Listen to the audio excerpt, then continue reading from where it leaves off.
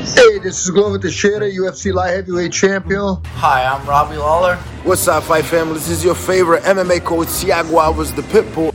Hey, what's up, guys? I'm Pedro Munoz. Mike Brown. Guys, I am Alexei Oleinik. And welcome. And welcome. And welcome. And welcome. And this is We Want Picks. And you're watching We Want Picks. To We Want Picks. We Want Picks. To We Want Picks. To We Want Picks. Hi, everybody from American Top Picks.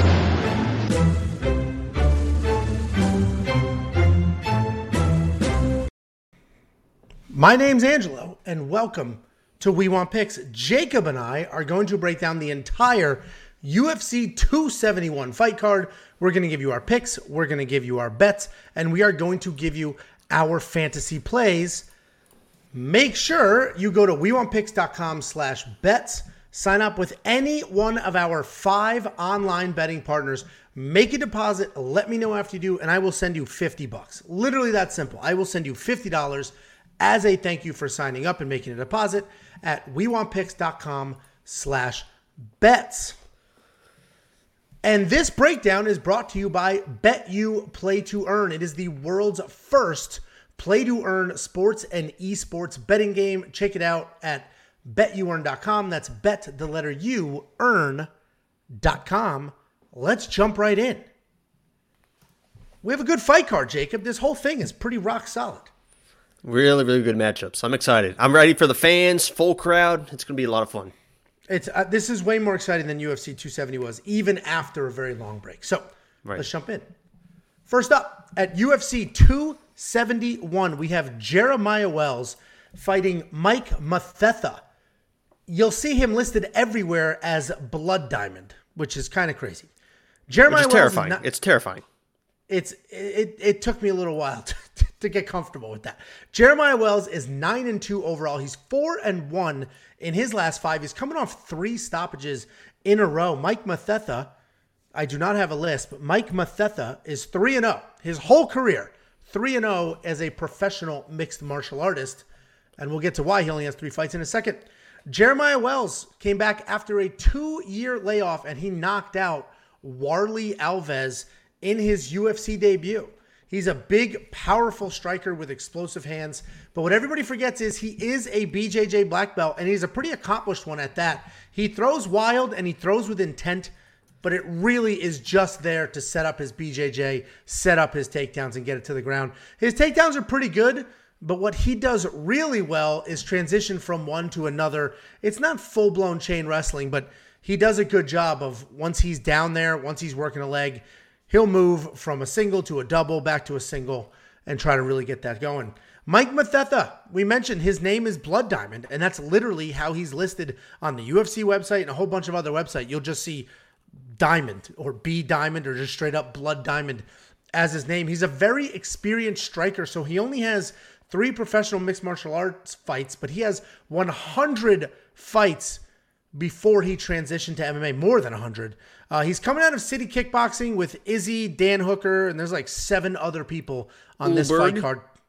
7 other people on this fight card coming out of that gym. So you know he's getting proper MMA training, even though it's predominantly they're known for their striking over there. The problem is we have not seen too much by the way of takedown defense from him. So there's so many questions. We know he's an accomplished kickboxer. We don't know what his full MMA game looks like. If you check out his record, you'll see that Blood Diamond has a submission win, he has a decision win, and he has a knockout win. But if you look at the submission win, don't immediately jump to conclusions and say, wow, Blood Diamond can he grapple? He was shoulder thrown. He had somebody against the cage. They shoulder threw him, and when they landed on the ground, they were basically in spoon position, and he just snatched up the neck. So good for him. He got the win. He got the submission, but I would not just look at Tapology and draw conclusions on his jiu-jitsu game from there. Listen, I have to go with Jeremiah here because he's not going to be anywhere near the technical striker or the striker that Blood Diamond is. He's still dangerous on his feet because he does have power. He swings wild. He has solid takedowns. He has very good jiu-jitsu. I like Jeremiah to come in, throw in wild, close the distance, drop down for a takedown, and work his jiu-jitsu. The problem with these kickboxers, you just don't know. We just don't know how good the takedown defense is. We don't know enough. he could come out looking like Ulberg did in his UFC debut, where he looked pretty good and then was put out. Or he could come out looking like Pereira did. Just took that dude, defended a couple of takedowns, took that dude's head off. You just don't know what you're going to get. Jakey boy, do you agree? Yeah, I think Jeremiah Wells is definitely the play in this fight, but if there was a fight that I could place a under 30-second bet on, I'm sure on one of our betting sites, there's got to be something like that. I'm going to look to place a bet because I think these guys just clash heads, middle of the octagon. They both throw wild. They both want to knock each other out. Mike Mathetha, the Blood Diamond, he is a kickboxer, but even in his kickboxing, he doesn't look real great. He's kind of got like an awkward stance, and some of his knockouts are kind of weird. He gets hit a lot. He's not as clean as you would expect kind of a kickboxer to be, but I think that these guys come forward. I think they both throw bombs, and I think this is like an under 30 seconds way to start the card, UFC 171. Obviously, if it doesn't happen, Jeremiah can use his grappling. He can get this fight to the ground. He can dominate on the ground. You're 100% correct on all that, but I think they throw bombs at the beginning. Jeremiah has shown in the past that he will just run across and just start throwing bombs, and it's kind of funny. Paul Felder was commentating one of his fights, and Jeremiah Wells and him used to like train and spar together. He's like, this is what I had to go through, guys. Every day I had to fight this dude. He just balls to the wall, does not stop. So I think Jeremiah Wells is the play in this. Blood Diamond, you mentioned he is a city kickboxing guy, so he's probably going to be prepared, but I'll go with the experience here and the overall better fighter in Jeremiah Wells for sure. I like him in this matchup. Yeah, you kind of have to. I mean, this is MMA. My advice, don't bet on this fight. There's no reason to place a bet on this fight. Maybe, what's the round line? Maybe the under on rounds or the fight does not go to a decision, because I could see Mathetha getting submitted or one of them getting knocked out. So that's probably the only bet that would make any sense, because there's just too many questions. There's too many unknowns, and I'm not going to lay out my actual money that I earn on, there's 15 fights on this card. So here you go. Under 1.5 rounds is minus 165. So they expect a quick And it's finish. It's a 1.5 round, and it's still that low. That's crazy. Right. I mean, I get it though. I get it, because Jeremiah Wells can get him to the ground in the first minute. He's got 4 minutes to work for a submission in that round. So very interesting. And let's take a look. Listen, DraftKings. Here's the problem with DraftKings. Either one of these guys could be the best DraftKings play of all time. Jeremiah Wells could take him down, submit him in 30 seconds. He could even knock him out. Mathetha could knock out Jeremiah Wells as he comes in for a lazy takedown. Anything could happen here. Do you like either one enough to throw him in your DraftKings?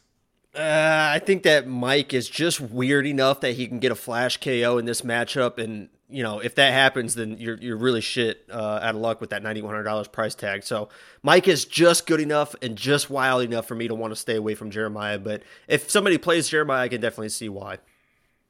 Yeah, and the Monkey Knife Fight strike line's another interesting one. So Monkey Knife Fight, daily fantasy prop game. You basically do more or less on the line here. So this is saying 36 strikes for Jeremiah Wells, 18 strikes for Mike Mathetha, more or less on each side. And if you hit it, you can triple your money, string a bunch together. You can 25 times your money.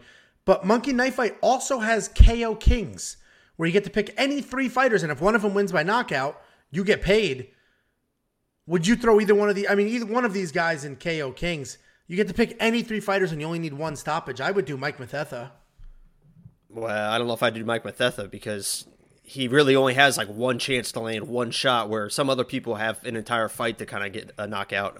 Because if he misses that one shot, I mean, Jeremiah's going to be there and either body lock him to the ground. So if it's a more or less, I'll take the less because I think it is quick, but I wouldn't play either. It's tough to play either one of these in a knockout Kings. Sure. Well, check out Monkey Knife Fight. Sure. We won't pick, because you're not wrong. Sure. And honestly, sure. Moving on. My Knockout Kings, I'm just going to double up the co-main event. Done. I went 3 for 3 last week in Knockout Kings. I only got 1, but I only need 1. So anyway, check out Monkey Knife Fight at wewantpicks.com/MKF. Sign up, make a deposit. They will instantly match your deposit up to $100. Use the free money. Throw it at this. See what happens. And if you want $50 free, go to wewantpicks.com/bets. Sign up, make a deposit. Let me know. I'll send you $50 as a thank you.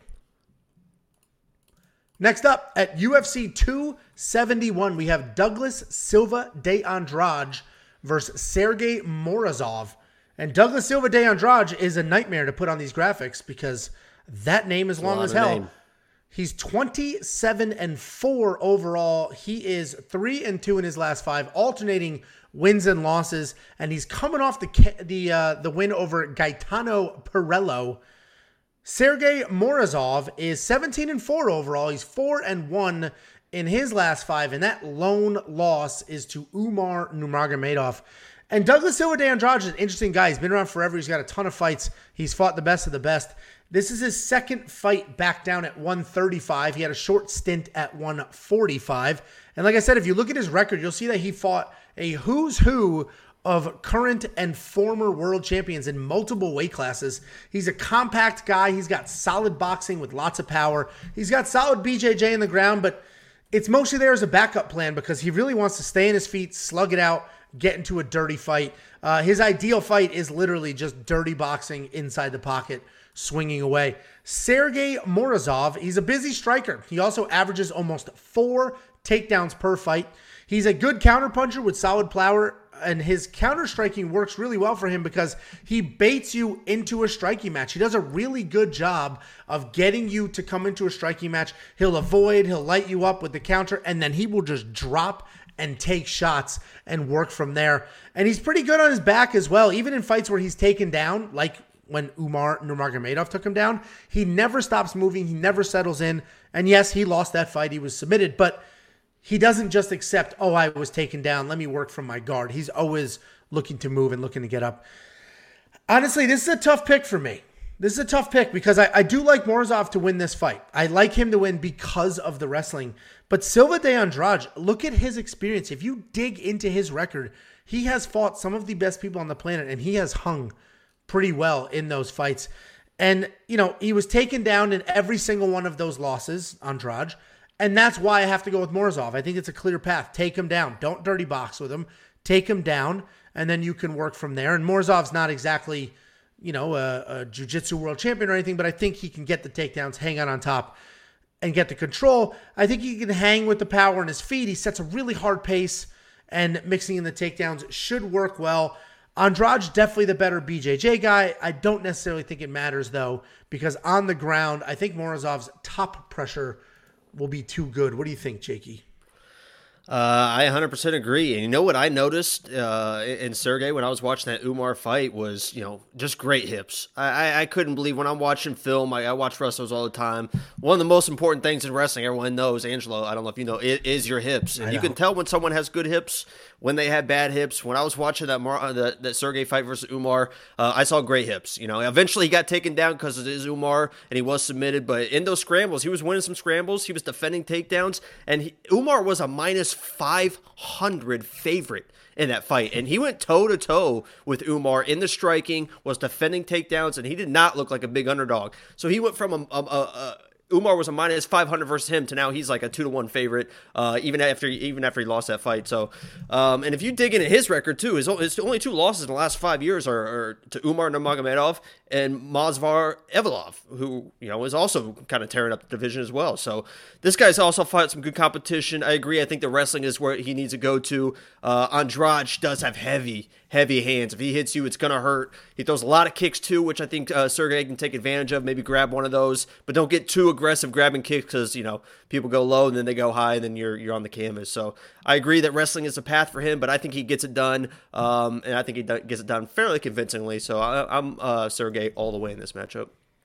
Bud Becker in the live chat has the best comment I've seen. He said, Andrade looks like the janitor in The Simpsons because he's just so jacked. That's pretty funny. So let's take a look at the fantasy here. $9,000 to $7,200. Listen, Douglas Silva de Andrade is super tough. I don't think it's as much of a beating as you say. It potentially could be if Sergey just sticks to the wrestling. And if he sticks to the wrestling, he'll be worth every penny of $9,000 because of all those takedowns and the control. I don't think he's going to get Douglas out of there, though. And if I'm spending $9,000, I probably need a stoppage. What do you think? Yeah, 9,000 is a little much because I don't know if he's going to use his wrestling. I think that's definitely the path to victory in this fight, but I think he's comfortable in the stand-up as well. And if he does go to stand-up, I think he can probably win that, although it's kind of a little bit tougher. So I'm not convinced he's going to actually use his wrestling, so I'm going to stay away from him for the 9,000. Yeah, and Monkey Knife Fight is an interesting line here as well. Honestly, it's probably more and more, in my opinion. I do think this is back and forth, and I think Morozov will get some takedowns, so he'll get some extra strikes on top, and I think Douglas Silva swings and has solid volume. So I think it's a more because I think it's a decision. What do you think? Yeah, I agree. More because, like I said, I think Sergey strikes with them, and they're both tough. Yeah. So Sergey Morozov is the pick. Monkey Knife Fight, more. Check that out at WeWantPicks.com/MKF.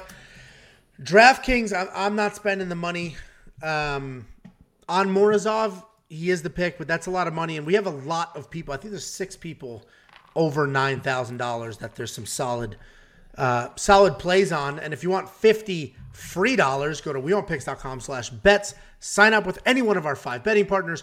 Make a deposit. Let me know after you do, and I'll send you $50. Cash App, PayPal, Venmo. It is literally that simple.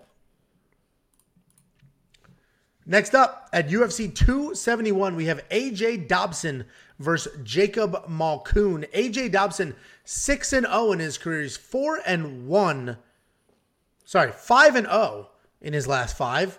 Coming off a solid win on the Contender Series. Jacob Malkoun is 5-1 in his career. He's 4-1 in his last 5. And the one loss was a KO to Phil Hawes more than a year ago. And this line has been moving quite a bit. Just 2 days ago, AJ was a -150 favorite. And now on some books, they're dead even.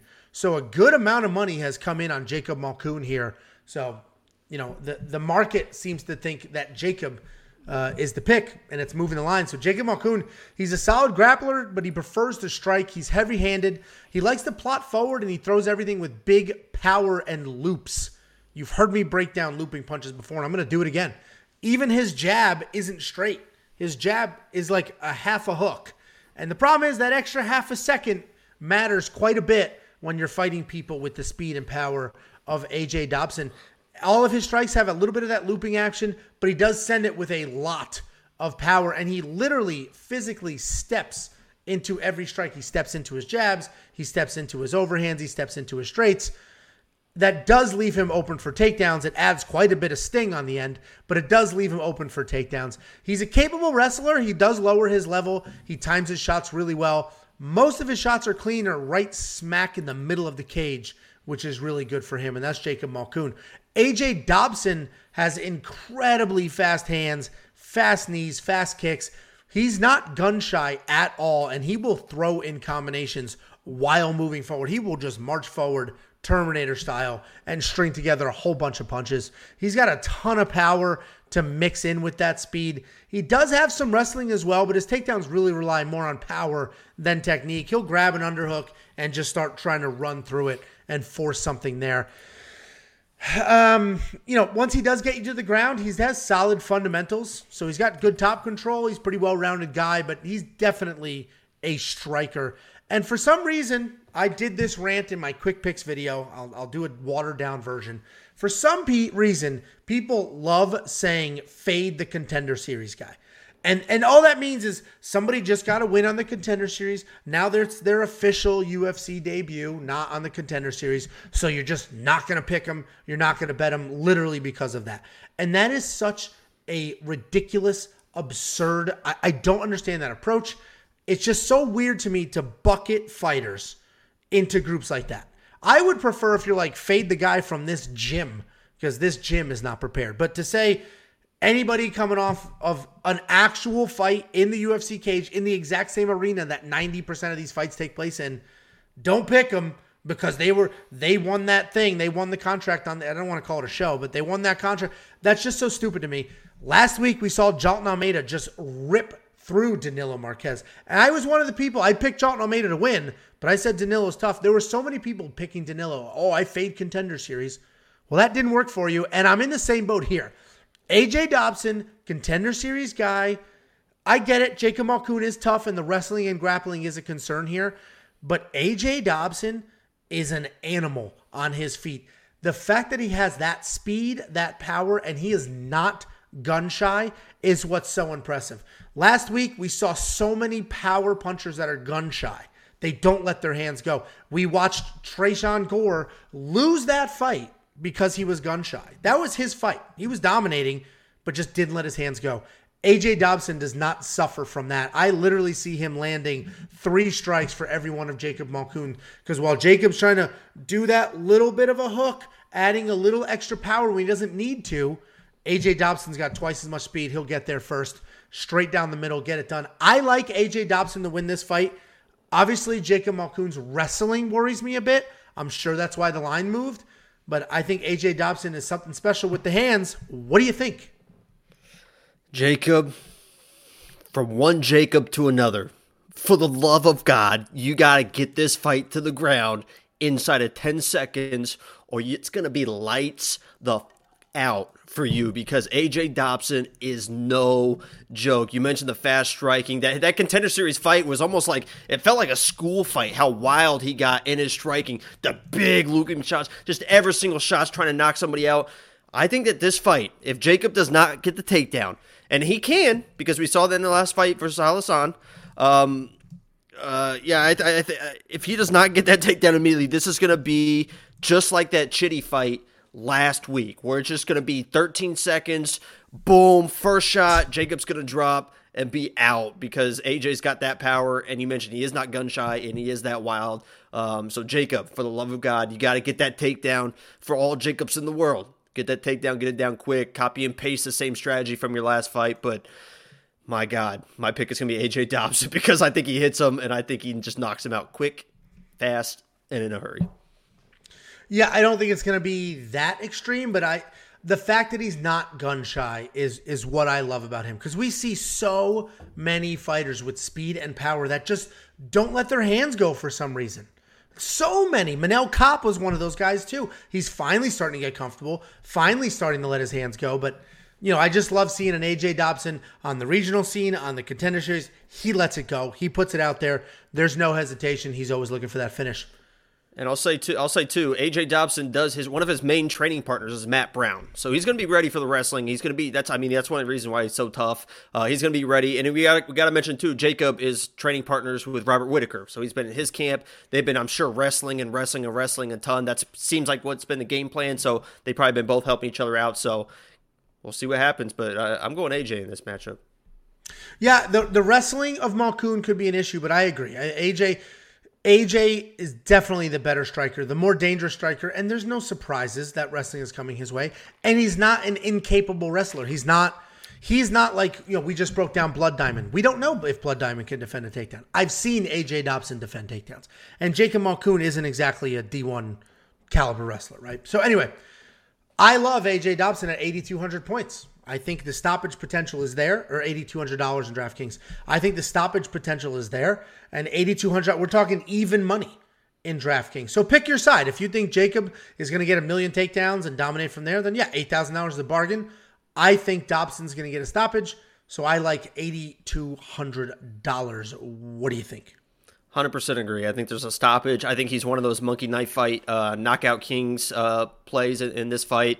And for the more or less in the monkey knife fight, listen, if he's hitting Jacob 90 times, I mean, there's no way Jacob's going to absorb 90 strikes from this guy. So I'm going less on this for sure. Yeah, 90, sorry, Chris, who sets those lines. 91 is absurd high. That might be a typo, because that's absurd. That's 19. Absurd. 19, damn it. Yeah, honestly, maybe it was 19, because that is really, really high. And I do think... I do think the fight, I don't think it's a 2-second knockout. Definitely less on AJ Dobson. I don't think more on Jacob Malkoun. I think it's less, because if Jacob Malkoun gets some early takedowns and stuff like that, I don't know how well Dobson's going to fare on the ground. So I think Dobson's probably, you're right, a monkey knife fight play for knockout kings. And I think less on the monkey knife fight strike line is the way to go. Check that out at WeWantPicks.com/MKF. It's daily fantasy. It's an app. It's a website. Super fun, super easy, super legal. WeWantPicks.com/MKF. And if you want 50 free dollars from me to you, go to WeWantPicks.com/bets. Sign up with any one of our betting partners. Make a deposit. Let me know after you do, and I'll send you $50. So far, we've agreed, Jacob. Last week, somebody criticized in the comments, like, oh, I see what you do. You both just disagree with each other. Oh. Didn't happen this time, buddy. That's All how right, that guy whatever talked. you say in this one, I'm gonna say different. I don't care. That's how this guy talked. Next up at UFC 271, we have Carlos Ulberg versus Fabio Cherant. Carlos Ulberg, another one of those guys from City Kickboxing with Izzy and with everybody else on this card, is 3-1 in his full MMA career. And that's because he's a professional kickboxer that transitioned to MMA 10 years ago. He's 3-1 in his last 5, which is his whole career, and he's coming off of that loss to Kennedy Nzechukwu. Fabio Cherant is 7-3 overall. He's 3-2 in his last 5, coming off 2 really tough losses in a row. And Carlos Ulberg is a world-class kickboxer. He transitioned to MMA 10 years ago, even though he only has 4 MMA fights. His most recent fight was that loss to Kennedy Nzechukwu. He was doing pretty well. He was dominating that fight. He was winning that fight, and then he got caught. He's listed as having a 100% takedown defense, but he has only defended 1 single takedown attempt, and that was from Kennedy Nzechukwu. So another guy like Blood Diamond, who we broke down before, nasty kickboxer, still some question marks about the rest of his game, but now we know his chin can get touched because he was put out by Kennedy. Fabio Cherant is a deceivingly athletic guy, and he has had a rough road in the UFC. He fought Alonzo Menafield on short notice to make his UFC debut, and then his next fight out was against William Knight. That's a rough go. Fabio has good power in his left hand. He's athletic. He's got solid submissions as well, but because he has no offensive wrestling, he can't really dictate where the fight goes, and unfortunately, he may need to because Ulberg is such a skilled kickboxer that Fabio will likely want to take this to the ground, and it's a weird fight. And it's a complicated fight. Like it's obvious and complicated at the exact same time. Ulberg's an obvious pick because he's an incredible kickboxer and Fabio doesn't have the wrestling to get it to the ground. That's pretty logical, right? Pretty straightforward, makes sense. You got to go with Ulberg there. But Fabio is much better than his last 2 fights. If you have only seen his 2 UFC fights and none of his LFA fights and none of his other fights, you assume Fabio Cherant is not good. And that's not the case. He is very good. He's very athletic. He's just had a rough go in the UFC. He hasn't gotten any favors. He sets a nice pace. He mixes in kicks really well. His chin is actually pretty solid.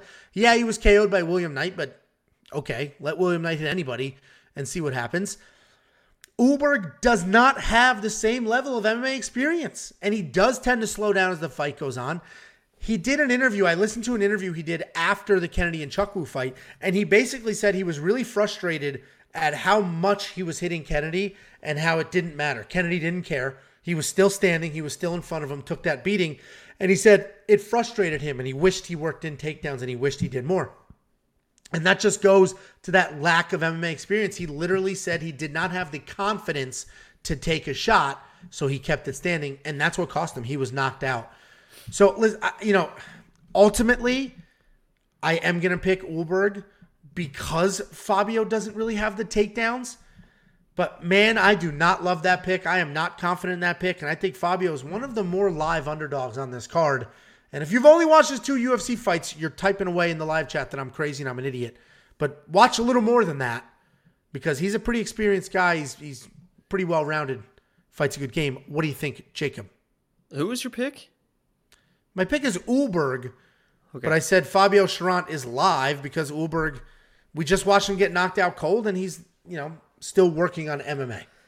Yeah, he was knocked out cold from exhaustion. A lot of people, I think, are going to give him crap for that because he did blow his load. But if you look at the stats, the guy threw 227 strikes in 7 minutes, which is 32 strikes a minute, which is 1 strike basically every 2 seconds for 7 minutes straight. You're going to get tired when that happens. He just couldn't put the guy away. He was hitting him with everything. It was one of the crazier fights we've ever seen because it's like, oh my God. It was like almost like a 10-7 round in that first round. He was just beating on him so bad. And then he just like, just can't even breathe and gets dropped. But, I agree with you, Fabio, a little bit. I think he's definitely outmatched here. If he can't get the takedowns, if he can't turn this into a grappling match, I think he's in big trouble. But I think he is better than people give him credit for. Because if you watch that William Knight fight, no disrespect to William Knight because he got the win, he was much more technical than William Knight. He was in and out. He was pushing the pace, and in that combo, he was getting ready to it looked like he was getting ready to knock out William Knight, because William Knight was kind of chin back doing his whole thing and just kind of threw that little right hand in there and it caught Fabio. But Fabio, to me, when I was watching that fight, I can't remember if I picked him in that fight, but I was like, oh man, he looks good. He looks good. He's technical. So I think he is going to surprise people a little bit in those early exchanges, but I think Carlos, with his experience, is going to be able to overwhelm him a little bit once he gets a little bit warmed up and finds his range, and Fabio's in for a long night. It might get put away maybe in the second round-ish if Carlos doesn't get tired again. So I think Carlos is a play all the way, but I agree, Fabio, I think might surprise people a little bit in those first couple minutes. Sure, yeah. I mean, Fabio would be my pick if he had a little bit of wrestling. If he had enough wrestling to like, okay, I don't want to be here anymore, let me take a shot, I'd pick Fabio. I'd take a chance on him, but he doesn't. And that's the issue. And you're just going to hang with this guy and his feet. You know, that could be, that's not going to end well. So I'm going to pick Carlos Ulberg there. And DraftKings, he's like right at the line where I don't know if I'll spend that money, because I do think he wins. He does have potential to win by stoppage. You know, he's world-class kickboxer, and Fabio we've seen knocked out. He does have potential to win by stoppage, but, you know, I don't know if I'm going to spend the $8,900. What do you think? I think I might. I'll have to look at it and see how it plays out and stuff, but $8,900, I think he's another potential for the Knockout Kings and Monkey Knight fight. I think I might end up taking that. And I might look for an inside the distance on him in this fight too, like a TKO inside the distance.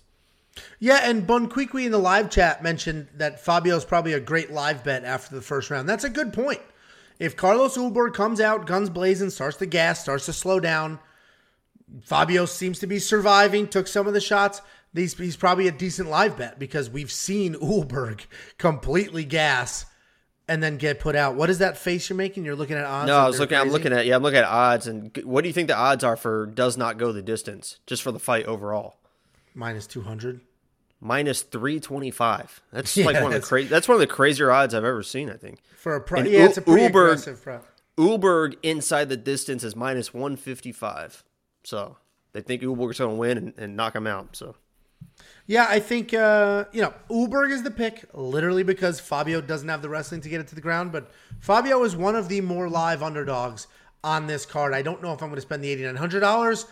And Monkey Knife Fight, that's an interesting one. I think Monkey Knife Fight is less more, because I think Ulberg will land and then he'll get tired. I think Fabio can avoid, maybe more, but I think less more, because 88's a lot.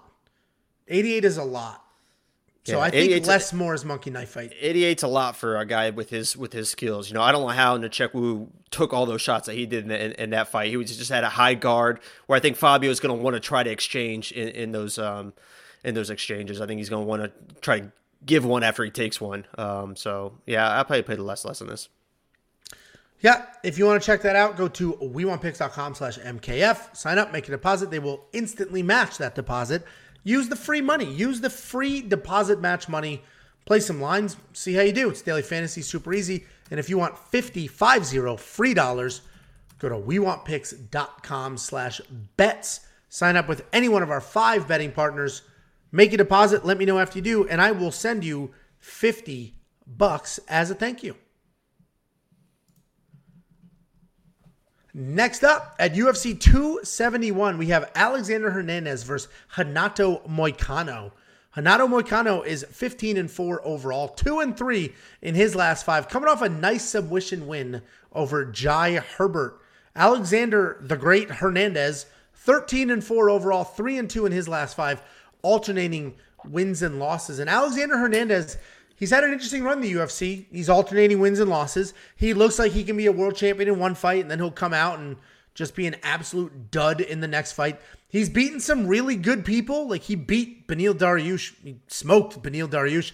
He beat Trinaldo. A lot of people thought that was close, could have gone the other way, but that's still a very good win over a very tried and true veteran. And Alex is a solid wrestler. He's a solid athlete. He has power. He has speed. He's got good technical boxing. Sometimes he does struggle to mix in the wrestling, which allows his opponents to settle into a rhythm and pick him apart. It's very similar to Miles Johns that we broke down last week, except I will say Alexander Hernandez is busier than Miles Johns. He's a little more than just waiting for one big punch. Renato Moicano is a high-level BJJ black belt who actually just beat Chase Hooper in a grappling match last month. Grappling, not a fist fight. And Chase Hooper's not exactly, but he's skilled, and Renato Moicano had no issues. He's a very good grappler. Yeah. That's what he's known for. He's known for his UFC grappling, not like competitive tournament grappling. And Renato Moicano handled him. He isn't a one-trick pony, though. He's a technical striker. He doesn't really have stoppage power, but he has a nice volume and good pace rhythm that he gets going. The concern, though, is his chin. Moicano can hang with the better strikers as far as technique is concerned, but his chin will not hold up to any real tests that get sent that way. And it's an interesting fight because I think these odds are wide. Moicano's almost a 2-1 favorite. I definitely think it's wide. I understand why he's the favorite. He's the technical striker, has good volume, very dangerous on the ground. But I think Alex is a way better wrestler, has way more power, real power, has a much better chin. I think if Alex strikes with Moicano and he does not threaten takedowns, then Moicano can settle into that rhythm, touch him up on his feet, potentially get his own takedown, and really take over. But I think if Alex does mix in a takedown or two, or at least attempt them, then he can come up over the top, big heavy power, make something happen, and then go from there. Get Moicano thinking, do I have to defend this takedown? Should I strike? And really mix it up. I like Alexander Hernandez to win this fight. He is my pick here. Let's not forget, Moicano is a 45-pounder that's moving up to 55 after the KO losses to Aldo and Korean Zombie. So I think Hernandez is bigger, faster, hits harder, better wrestler. Moicano's more dangerous on the ground. Moicano's the more technical striker. I like Alexander Hernandez here. You're making faces, you're making noises. What's your problem? Moicano, you mentioned his 4 losses. You mentioned Jose Aldo, Korean Zombie. The other 2 losses are to Brian Ortega and Rafael Fiziev. So this guy is only losing to the absolute tippy top of the best of each division. And I think he should win this fight. But damn it, man, Alexander Hernandez, for some reason, I was watching an interview. I think every time I pick him, he loses. Every time I pick against him, he wins. The guy goes back and forth. I can never dial it in. But I was watching an interview with him, and this guy used to be like the biggest douchebag in the world. Before he fought Cowboy, he was like the biggest douchebag. And he was awful leading up to the Cowboy humbled the shit out of this kid, which was good to see. And I was watching an interview, and he basically said, the one thing I didn't really love, but he said he's the fastest person in the division. He goes, I watched the division. I don't see anyone faster than me. It's like, let's relax with that. But he mentioned that before he kind of didn't mix in takedowns because he didn't really trust his cardio. He had to get to a point where one fight he was focused on wrestling. The other fight he was focused on striking. And he's finally getting to a point where he's mature enough to be able to focus on every single thing in a fight and use all his tools without having to worry about his cardio. He also mentioned that in a couple fights, the Drew Dober fight and the Thiago Moises fight, that he walked into the fight and felt like he had pillow hands. He just didn't feel like he had the power in his hands. He didn't feel like he was training enough, and he was going in those fights thinking, I can't knock these guys out. I got to do something different. He ended up losing both those fights. He says, now I feel the power in my hands. I know what to do. I can trust my cardio, and damn it, man, he convinced me, and he almost convinced me enough to put him as my lock of the week. That's how convincing he was in this matchup. I love intangibles for fighters. I love fighters that are confident going into fights, and I think he's going to be there, and I think he's going to be all over Renato early and often. I think he win this fight on the feet or on the ground. And for some reason, I just love Alexander the Great in this matchup. He's not my lock of the week. I'll put him as my backup lock of the week in case something happens to my lock of the week. But, I guess we agree again. I don't know, this is like 6 fights in a row. I'm taking Alexander Hernandez. Well, so I'll have him in DraftKings because he's $7,700. And I think, I don't see Moicano knocking him out. Certainly, he's always live for a submission. But I do think, if Alex is on top and he dictates the wrestling or the takedowns, that shouldn't be a problem. You like him for $7,700 in your lineup. Yeah, it's going to be tough because I don't know if he even should really mess around with the wrestling. I think that he can dictate this fight and use his power on the feet because, Moicano is very, very skilled on the ground, and Alexander could find himself in some trouble if he gets a weird takedown and all of a sudden the guillotine's there. So I would prefer Alex stay on the feet, maybe like an end of the round takedown, 30 seconds left when you can't really get in too much trouble to steal rounds. I like those, but $7,700, I'll see how it plays out. He's definitely a great, great value at $7,700. Yeah, I like him there. I don't know if I'm going to place a money line bet on him. We'll see what happens. Maybe I get some line movement, or I think I did. I might do Alexander Hernandez. I might do Alexander Hernandez wins inside the distance, decision, no action, because he does have real power in his hands. I think he can survive, right? If Alex loses, I see him losing a technical kickboxing match. I think Moicano is actually the more technical striker, and I think he could outstrike him, maybe get some takedowns, ride him out there. So I might do that bet. I'll take a look. If you like a safety net bet like that, WeWantPicks.com/bets. BetOnline is the one betting partner that offers anything like that. Check it out. Make a deposit. Let me know. I'll send you $50. Monkey Knife Fight to me is a clear more. Yeah, I think we agree. We're on the same page, man. I don't love it, man. I don't love it. I'm loving it. I don't love it. We are not the same. I like the more Monkey Knife Fight because, I think they're going to go at it. I think it's closer to a decision than it is a finish. And, those are not very high numbers. So make sure you hit those Monkey Knife Fight lines as soon as possible because they move with the money. If you're watching us live, log in on another tab or on your, open the app on your phone real quick. Hit this more because it will move by the morning. If you're watching it later, check it out. See how much it moved and see if you're still comfortable with it. WeWantPicks.com/MKF. Next up, at UFC 271, we've got Ronnie Lawrence versus Mana Martinez. Ronnie Lawrence is 7-1 overall, 4-1 in his last 5, coming off of a great ground and pound performance. Mana Martinez is 9-2 overall, 4-1 in his last 5, and he's coming off a split decision. Ronnie Lawrence is a good wrestler. He shoots and reshoots really, really well. He is athletic with solid footwork. He uses leg kicks well. And just look at his takedown numbers when I put those up. I'll just put them up now because they're absurd. Look at those takedown numbers. It is insane what he makes happen with his wrestling. He had 8 takedowns against Vince Cachero, and that fight was a stoppage. It didn't even go to the judges' scorecard. Before that, he had 12 takedowns against Jose Johnson. We don't know how good he is at holding people down because those numbers, that's a lot of takedowns, which means people are popping back up. But Ronnie Lawrence has absolutely no problem sticking to a wrestle-heavy game plan whatsoever. Mana Martinez is an aggressive striker. He's got solid power. He's always looking for a finish. He switches his stance often, and that can be complicated for his opponent, especially if you're trying to take a shot. All of a sudden, the lead leg is swapping up. You shooting a double, you shooting a single. What are you going to do there? He also has solid counter striking, very real power. Look what he also did to poor Jose Johnson. Lost to both of these men just last year. Jose threw a lazy jab out there, and Mana just went right over the top. Big right hand, dropped him, straight up slept him with one punch. I mentioned the ridiculous number of takedowns Ronnie has, but again, keep in mind that means his opponents are getting up to have 12 takedowns. That means he stood up 11 times.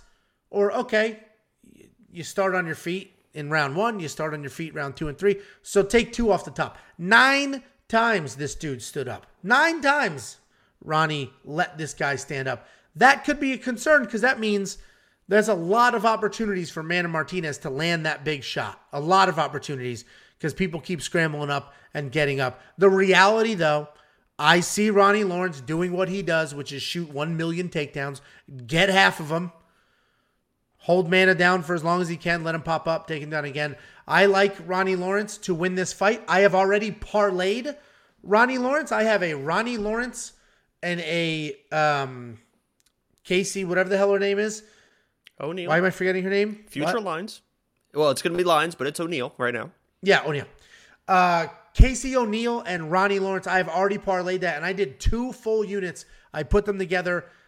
The Casey O'Neal line is moving even crazier. But anyway, I smashed those together. I got like minus 110, I believe. I threw 2 units on that. Here's another fight before I go to you. Another one of my rants. Oh, fade the Contender Series guy. Well, Ronnie Lawrence's last fight, he was coming off the Contender Series. Freaking dominated. Got a stoppage. Scored 10 million points in DraftKings, but fade the Contender Series, guys. Makes no sense. Very close-minded approach to picking fights. Jakey boy, what do you think? Yeah, 100% agree. Ronnie Lawrence. You mentioned the takedowns.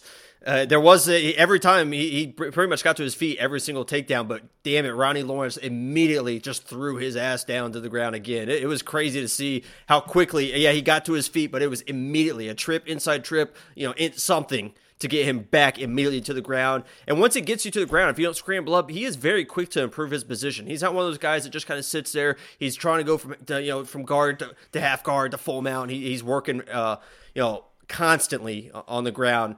But I will say, Ronnie Lawrence is to play. He should dominate this fight. But I'm going to place a bet. I already looked. It's not available yet. There is an inside the distance, but I want an inside the distance decision, no action for Martinez because he could get rode out and lose a decision.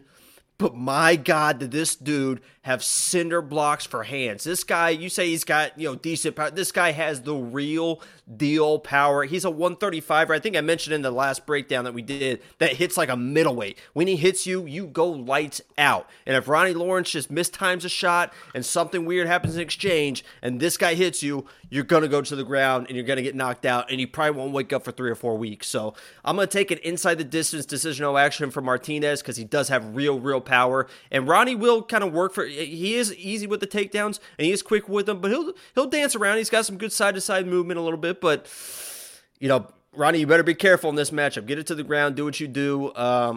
That's my bet, but Ronnie Lawrence is definitely my pick in this matchup. Yeah, and anybody who doesn't know what that bet is, it's a safety net bet. So if Mana Martinez knocks out Ronnie Lawrence, Jacob will get paid because Mana won by stoppage. If Ronnie Lawrence gets 12 takedowns and just dominates Mana Martinez, bell to bell, but it goes to a decision, Jacob gets a refund. Gets his money back, gets a refund. Bet didn't happen, no issues. And those bets are a lot of fun in fights like this. I do think Ronnie could TKO him on the top, but if you think Mana is absolutely tough enough to survive, anybody with that kind of KO power that can survive a fight, those bets are literally perfect because they're very low risk. And if, let's say, a knockout prop odds on Mana Martinez are plus 500, the safety net one will be like plus 300. So you still get decent odds, and there's a safety net plus there. 500. Did I say that, or did you guess that? I just guessed that. Good for me. It is inside the distance. It's plus 500 right now for Martinez. Yeah, see, good for me. And if you get that, go to WeWantPicks.com/bets. Bet Online is the only partner that offers those safety props. Sign up, make a deposit, let me know. I'll send you $50, but I may experiment with that as well. DraftKings, I'm going to have Ronnie Lawrence. I think it's foolish if you don't. I mean, the guy, 5 points per takedown in DraftKings. 5 points per takedown. I mean, he's going to get a bunch of takedowns. You agree? Yeah, I think he is, but I think at multi-entries, I think at $6,900, it's worth a flyer for at least one lineup. Definitely put Martinez in there. So I'll probably play a lineup with Martinez in there and try to chase that knockout. I don't think he's that live for like the Monkey Knife fight, like Knockout Kings, because he could just get taken down like basically immediately and held there. But for a little flyer bet, I could see it, guys. Okay. Well, Ronnie Lawrence is the pick to be as clear as possible. And Monkey Knife fight, I don't know. I have no idea what to do with this Monkey Knife fight strike line because Ronnie Lawrence will get 1 million takedowns. And I understand he's busy with the strikes because he's on top, but like Mana's trying to stand up. You're trying to drag him back down. Like I don't know what to do with this strike line. This is a hard one. And I'll probably avoid it. What do you think? Yeah. I'll avoid it too. Let's just agree 100% on everything tonight. Let's agree on everything. Okay, great. Well, then you might as well just hop off and I'll finish the show out. So anyway, WeWantPicks.com/MKF. If you, honestly, Ronnie Lawrence might be a solid Knockout Kings play because you can get on top and elbow his way to a TKO. That's disrespectful. Next up, at UFC 271, we have Maxim Grishin taking on a short notice replacement, William Knight. Maxim Grishin, 31-9 overall. William Knight, 11-2 overall. Maxim Grishin, 2-1 in his last 5. William Knight, 4-1 in his last 5, with the only loss being to Da Un Jung, who was able to just straight up out-wrestle and control William Knight. And that was a pretty surprising outcome. Jacob, what are you taking? Picture of the screen? Unbelievable. Little Snapchat. Little Snapchat. Okay. William Knight I'm trying to promote the show. Yeah, thank you so much. William Knight is taking this fight on short notice. He's replacing Ed Herman, who had to withdraw. William's a big guy. He cuts a lot of weight. He's always training. So, I wasn't sure what kind of shape he was in when he accepted this fight. So I reached out, a couple mutual friends. We're all from Connecticut. Reached out to a couple mutual friends. I said, hey, man, do me a favor. Let me know.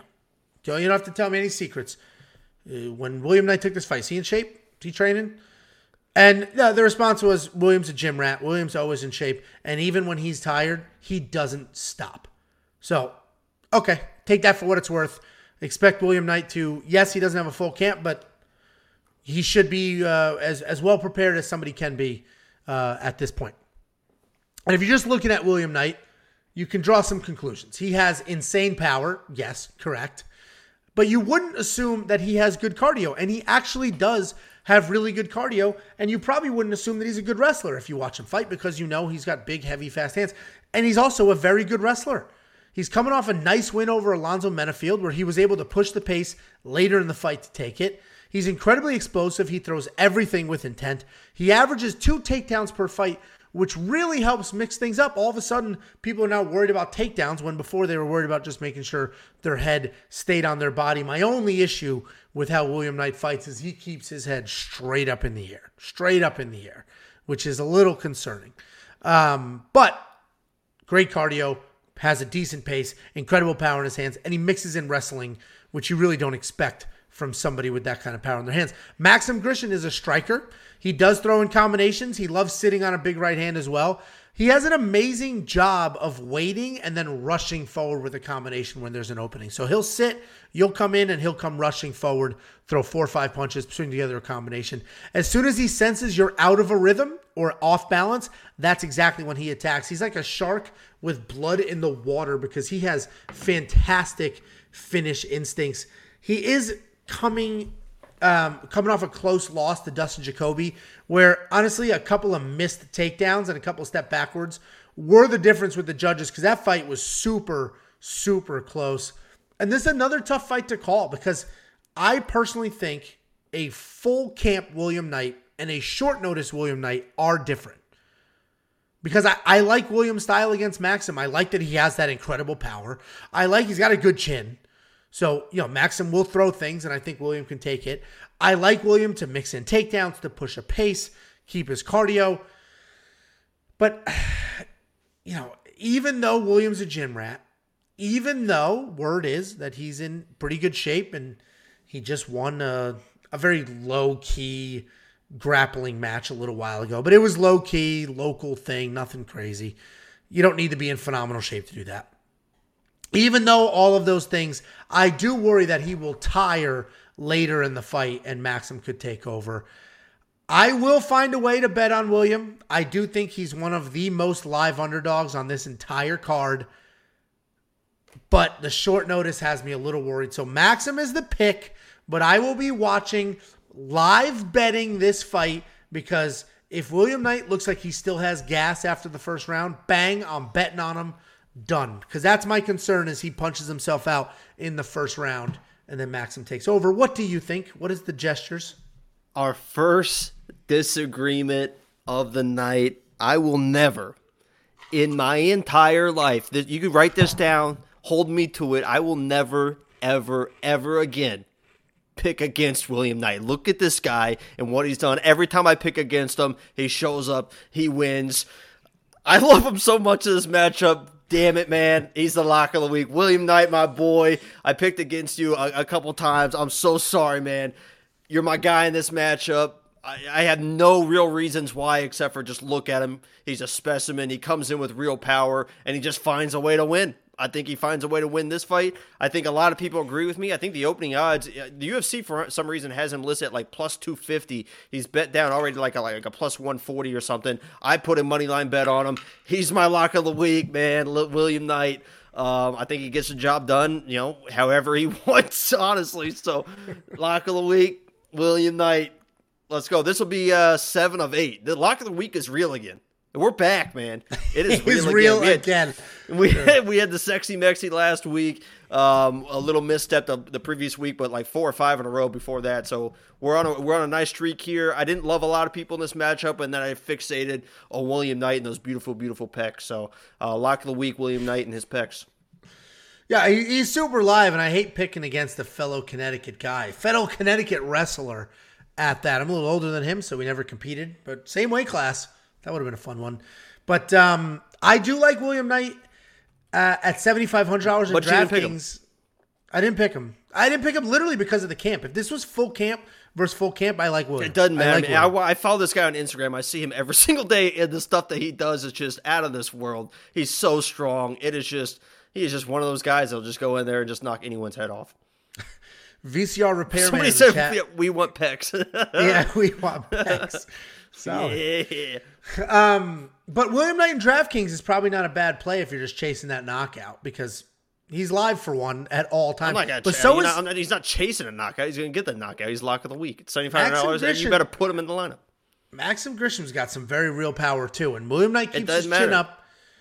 So, listen, I like Maxim Grisham because of the short notice. But William Knight's super live. I'm rooting for lock of the week. I will happily give up this pick. And like I said, I'm not going to bet. I'm going to wait for live betting just to see what that cardio looks like, see how he's holding up. You're obviously going to have him in your lineup for $7,500, right? That's got to be a no-brainer. I mean, it's a first-round knockout, so yeah, I'll do that. There you go. Monkey Knife fight, I agree. It's probably less because I think either William Knight's going to clip him, put him down, or he's going to slow down, gas, and then Maxim's going to catch him with his chin up, breathing with his mouth open because he's tired. So I think it is a stop. What's the round line? Is this a 1.5 or 2.5? Oh, I don't know. Let me check for you, sir. Okay, we'll just sit here in silence. If this is a 1.5 line, I'm hitting the over for sure. For sure. It is a 2.5. What's the under? Under 2.5 is plus 110. So they expect this to go the distance pretty much. I'm surprised. I'm going to take a closer look. I am too. You can get does not go the distance for plus 115. I'm placing it right now. Yeah, let me take notes. I will place that for myself as well. So I'm putting 25 units on it. 1 unit. Yeah, I'll throw 1 unit that does not go to distance. And I put 2 units on it. The reality is it could go to a decision, but fist fights are fist fights. William Knight's going to knock him out in the first round. Quit playing with these people. If you want to place a bet like that and you want $50 free to do it, go to WeWantPicks.com/bets. Sign up with any one of our 5 betting partners. Make a deposit. Let me know after you do, and I will send you $50 as a thank you. Cash App, PayPal, Venmo, however you want it. $50 to place some bets and make some money. Next up, at UFC 271, we have Alex Perez fighting Matt Schnell. Alex Perez is 24-6 overall. He's 3-2 in his last 5, coming off a year-long layoff, and it was after a loss to Figueiredo, who obviously champion. Matt Schnell is 15-6 overall, 3-2 in his last 5. This fight is rebooked from UFC 269 a couple months ago, and that's because Schnell wasn't medically cleared. And the odds are even wider. Which one? 269. Nice. Jesus Christ. Anyway, the odds are much wider now because Perez was a minus 330 favorite in that fight. Now he's a minus 400 favorite. So the odds moved quite a bit between that fight and this fight. And Alex Perez is just mute yourself if you're going to snicker like it's church. Alex Perez is a very good striker with fantastic low kicks and solid wrestling. His low kicks are so devastating, he stopped Jussier Formiga with them. It's old school Jose Aldo style, just chopping down that tree, sticking with that and making things happen.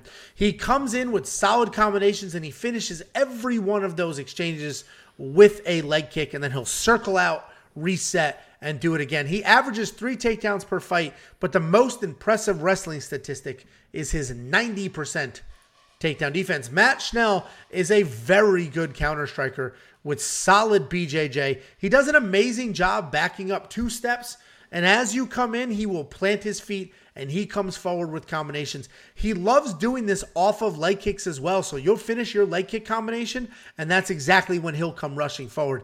And he's a really slick BJJ guy in the ground. He snatches things up and he scrambles pretty well. I thought the odds were ridiculous last time. I thought minus 330. I just thought it was really wide because, Alex absolutely should be a favorite, but I think the margin is wide. Even if you factor in the medical issues from Schnell, I still think the odds are a little wide, and I even thought they were wide last time when they were closer. This could be a very entertaining fight. I think it could be an even close fight as well. Alex is going to come forward. He's going to land his shots. He's going to finish those combinations with the leg kick, and that's exactly when Schnell puts on his counters, comes charging right back in his direction, and a tit-for-tat, back-and-forth type fight. I think on the feet, the guys are very evenly matched. Schnell rushing forward when Perez throws that leg kick may eliminate the entire part of Perez's game plan. He may remove those leg kicks from the game plan. And then it comes down to grappling. Alex is the better wrestler. Schnell has the better BJJ. I think this is a close fight. I picked Schnell last time when I broke this down for UFC 269. The only reason I'm not picking Schnell this time is the medical. I mean, he literally wasn't medically cleared. I don't know the full details. If somebody does, let us know in the comments of the live chat. But dude wasn't medically cleared. That is a problem. That is a legitimate problem. And that was only a few months ago. So either he was cutting too much weight, his body started to shut down, or something even more severe than that. So that's the only reason. But Alex is the pick. I'm going to see what Schnell looks like. He weighs in. He's looking fantastic. He's bouncing on the scale. No issues. He's cleared. I may have to throw a bet on him at plus 300 underdog. Absolutely. What do you think, Jakey boy?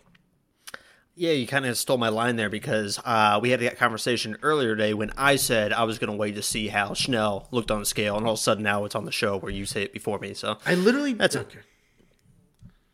Go ahead. No, go ahead. Go ahead. I just watched the video I broke down of him 2 months ago. I picked him to win.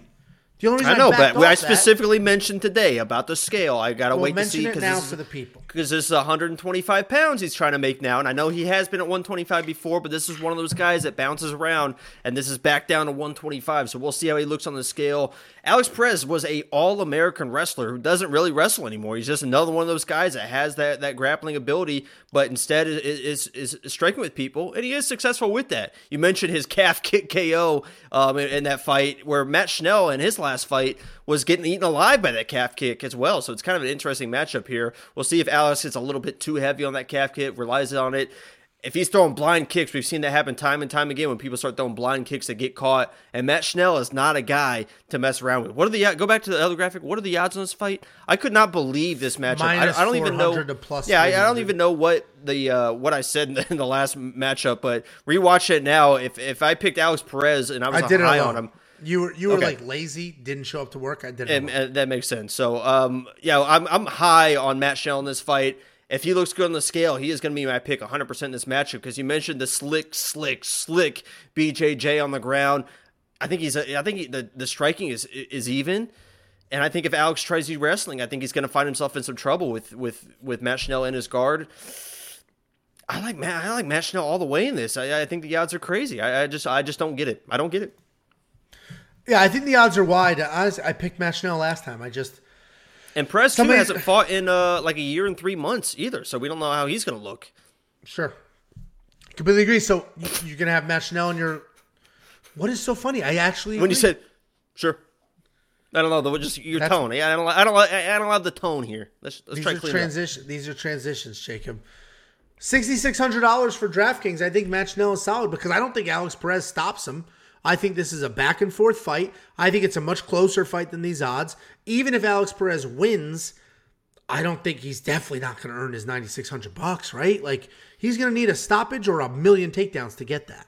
And I think you ask a question, then you keep going. I mean, we got to redo this or something. This one is real bad. But yeah, when I watch Alex Perez, I watch the striking. Listen, he's a very good fighter. He is a very good striker, but I don't see anything special. A lot of times when you watch people that are very good at either wrestling, grappling, you think, wow, that guy's really good at this.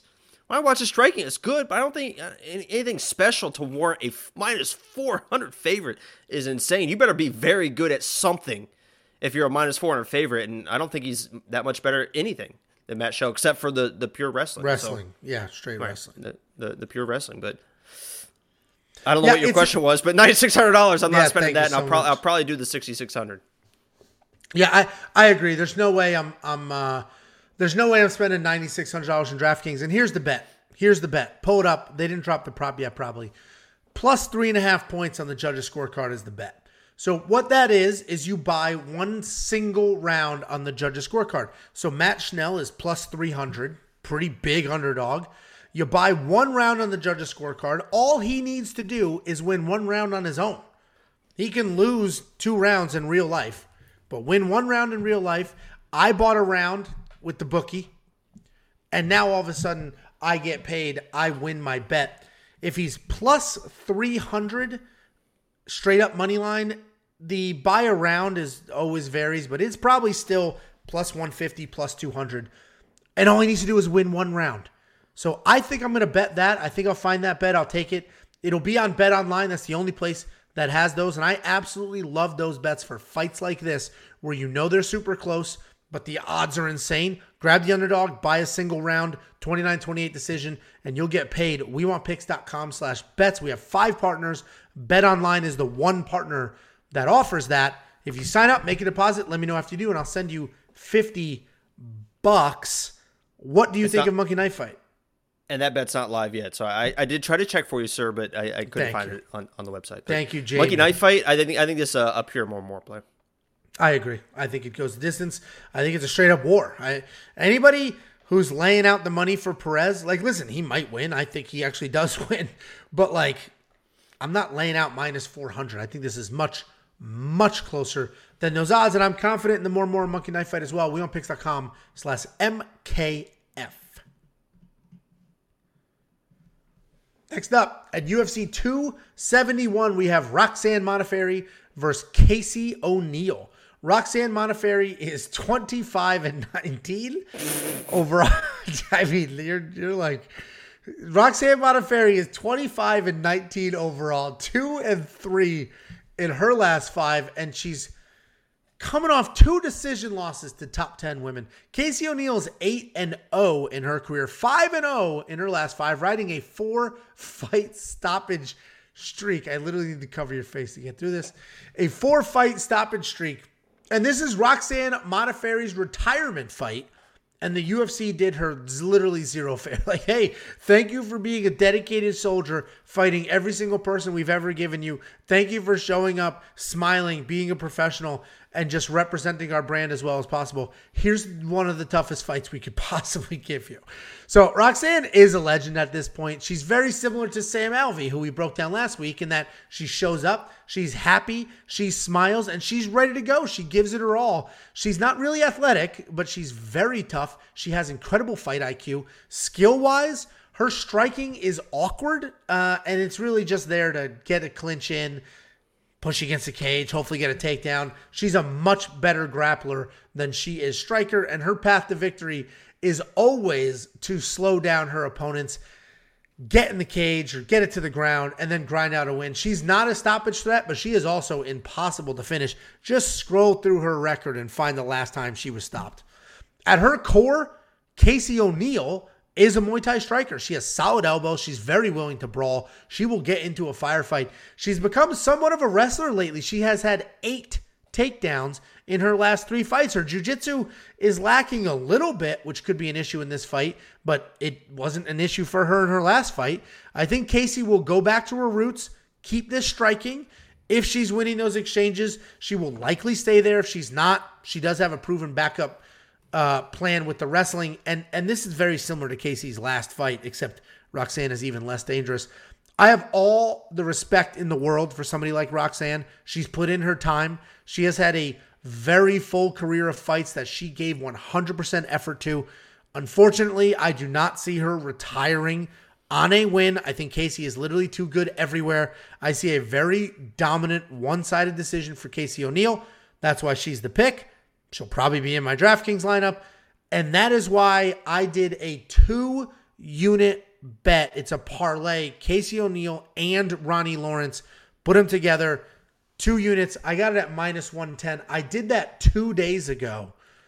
I think the line has moved since then. So you still might get it for minus 120, minus 130, and that's worth it. I think both of them Win and dominate. What do you think? You done smelling the graphic? Yeah, Casey, my Instagram is JT_lines. My Twitter is JT_lines. I'm 6'3", 225 pounds. I love long walks on the beach, dancing in the rain. I've got a beautiful black lab, as you see behind me. Please reach out. I'll have my people get in touch with your people. We'll exchange numbers, and we'll get this going. We'll get this ball rolling. So Casey O'Neill is the pick. That's all I need to say. That's all I need to say. She's going to dominate the fight. I'm willing to look absolutely stupid for Casey. She's going to absolutely dominate this fight.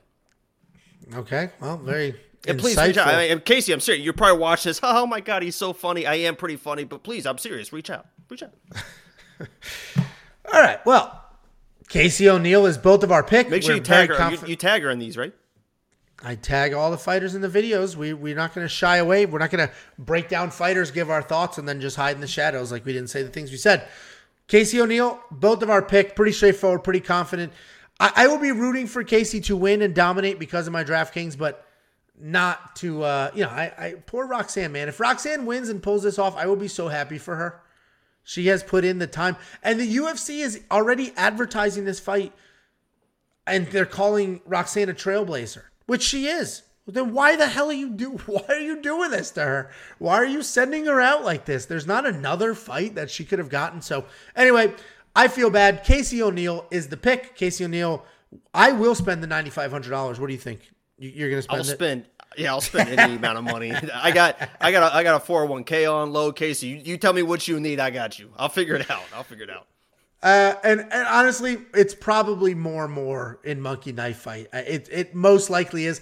125 is so many strikes, but it is almost a guarantee that this will go to the distance because Roxanne is just not. She's so incredibly tough, and I don't see Casey getting submitted, which would really be Roxanne's only path to victory. If you want 50 free bucks so you can shoot your shot like Jacob is shooting his. You weren't going to ask me. I mean, you weren't even going to ask me about that. What do you think of Monkey Knife Fight? That was such a I had a great line planned out that was going to be real slick. I was going to say, Roxanne can probably last 15 minutes, but I don't know if I can. So I think it's a more play. Jesus, dude. Jesus. Anyway, if you want to shoot your shot like Jacob just did at $50, go to wewantpicks.com/bets, sign up. Make a deposit with any one of our 5 betting partners. Let me know after you do, and I will send you $50 as a thank you. It is literally that simple. Next up, at UFC 271, we have the undercard feature fight. We have Andrei Arlovski versus Jared Vanderaa. Andrei Arlovski, 32-20. Overall, he is 4-1 in his last 5, and that lone loss was a submission to Tom Aspinall last year. Jared Vanderaa, 12-6 overall, 3-2 in his last 5, and he's coming off the brutal loss to Alexander Romanov. I imagine all of you know who Andrei Arlovski is at this point. In case you don't, he is a straight-up legend, a former champion, a future Hall of Famer, and one of the most accomplished heavyweights to fight in the UFC ever. He has very good boxing, pretty good kicks, and as of late, decent grappling as well. And when I say as of late, I mean later in his career because his last few fights were literally just kickboxing matches. He's been fighting for over 20 years, and not only does he bring all that knowledge into every single fight, he does manage to make small improvements. We've seen him make little adjustments as he gets older, as he improves. And as he sort of evolves his game plan, which is ridiculous after 20 years that he can do that. Obviously, being 43 years old, his chin is a question. And it's weird. His chin has had high and lows. It's almost like Glover Teixeira as well, where great chins most of their career. They hit a certain age, the chin immediately dropped off, and they were getting knocked out. Andrei Arlovski, at one point in his career, was just getting knocked out left and right. And then all of a sudden, that chin came back, and now he's taking shots. Chase Sherman cracked him a few times. Carlos Felipe cracked him a few times. And he did not look like he was in any trouble. So it's always interesting to see that. But Andrei Arlovski, very good striker, as we know. Incredible experience, as we know. And seems to be his chin is holding up, but 43 is a very sketchy number. Jared Vanderaa built his pre-UFC career on his grappling. He was a big, strong grappler that grappled to win. And then at Justin Tafa fight, he turned into a volume striker. Put out real volume there, won a kickboxing match. And now that he's a striker, and now that he fights like a striker, he's got a long jab, solid distance control, clean striking, in addition to his big size and his wrestling. He hasn't showcased his wrestling in the UFC, but part of that is because he's been matched up with some wrestling beasts so far, and the only one that wasn't was Tafa, and he smoked Tafa. I see this fight being pretty similar to Andre's last two fights versus Carlos Felipe and Chase Sherman. I think it's a 3-round kickboxing match. The game plan that Jared used against Justin Tafa, well, that worked really well for him, and he'll probably use that against Andre. So I don't even see Jared trying to wrestle Andre here. I think he's going to try to strike for strike with him, and I think Andre Arlovski is going to win. He's not Justin Tafa. I think he's got much better footwork. For the love of God. He's got much better footwork. I think he can avoid any damage that Jared could throw his way. He's definitely got very real power. I mentioned Jared started his career as a wrestler, but so far in the UFC, he has one single takedown. I actually think Jared would have more success wrestling with Andre than striking, but both paths are uphill battles. I like Andre to win. I've got a money line bet on Andre Arlovski at -140. This is another fight where the line is moving. Jared is much better, similar to how I broke down, who was it earlier? Fabio Charant. He's similar in that he's much better than his UFC record, but Andre Arlovski is a tall task, especially the way he's been fighting. He is 43, but I will still lay out some money and trust that chin. What do you think? Yeah, I think Jared needs to come in with a grapple-heavy game plan because Andre Arlovski, you mentioned he's kind of had this late resurgence, and Carlos Felipe is a really, really, really good boxer. That's what he's known for, is his boxing. And Arlovski outboxed Felipe. It was a close matchup. I don't know if Felipe agrees with the decision for the judges' scorecards, but he was tit for tat with Carlos Felipe. At his age is impressive. And you mentioned he was getting hit as well. The chin held up. If this is a boxing match, I'm Arlovski all the way in this match. I'm glad that he's the favorite. I think it's finally people are starting to turn back onto him as far as respecting who he is and as a fighter. If I'm Jared, I would try to wrestle heavy, but I think he comes out. I think he tries to strike, and I like Arlovski all the way. I don't know if he's going to be able to put away Jared, but I could see him just kind of box his way to a 3-round victory. Yeah, and I did a straight up money line bet. I got it at -140, but he may be the most likely outcome to this fight is Andre Arlovski wins a decision. That's the most likely outcome. So, that's probably the best bet. I don't know what it is, but that's honestly probably the best bet there. It is +135 to win by points. Yeah, I'll stick to -140. That is a big swing, but yeah. Andre Arlovski, this is an interesting one because my instincts were to say, of course he's going to be in my DraftKings lineup. He's pretty affordable. I'm almost positive he's going to win. But then I looked at his scores in DraftKings. They're low. He's scoring 50, 60 if you're lucky. So his scores are low in DraftKings, so I probably won't spend the $8,300 because even though he wins, it's probably not a stoppage and he's not going to put up any real numbers. What do you think? Yeah, I'm not going to touch him in DraftKings either because I don't think he's going to get the finish, and his chin has been suspect before, and Jared is a real heavyweight. He's not one of those small heavyweights that's trying to box, so he's got power too, so $8,300 is a little too much for me. If he was the underdog, I'd like him, but yeah. No. What do you think of Monkey Knife Fight? I'm thinking more and more because, again, I think this is a 3-round kickboxing match. I think it's more and more. Look at the numbers with Vanderaa versus Tafa. Andre Arlovski versus his last two opponents. More and more is probably the Monkey Knife Fight play. Yeah, it's probably the safe bet. Like we keep saying, if Jared comes in and wrestles, things could get different pretty quickly. But in a straight kickboxing matchup, I think it's definitely a more and more play. And this Look is at another us, one. man. We're just. This is unreal. There's no point in two of us. This feels set up, honestly. There is an opportunity to bet on Jared here because I do think it's a decision. And this could be one of those safety net bets that we've been talking about all night. You can get Jared Vanderaa wins inside the distance, decision, no action. And it's an easy opportunity to bet against Andre Arlovski's chin, but get your money back if it holds up. So if Jared Vanderaa knocks Andrei Arlovski out, you get paid. If Jared Vanderaa loses a kickboxing decision, then you get a refund, and it never happened. That's probably a very safe bet to place here. And those safety net bets, you are only going to get them at WeWantPicks.com/bets. Click on Bet Online, make a deposit. Let me know after you do. I'll send you $50. But that's probably a solid safety net bet here because I don't see, I don't see Jared getting finished. But Andrei Arlovski, who I don't see getting finished either, has that chin.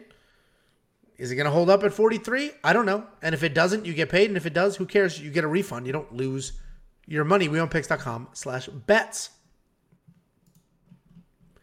Next up, at UFC 271, we have the main card opener. We have Bobby Green versus Nasrat Haqparast.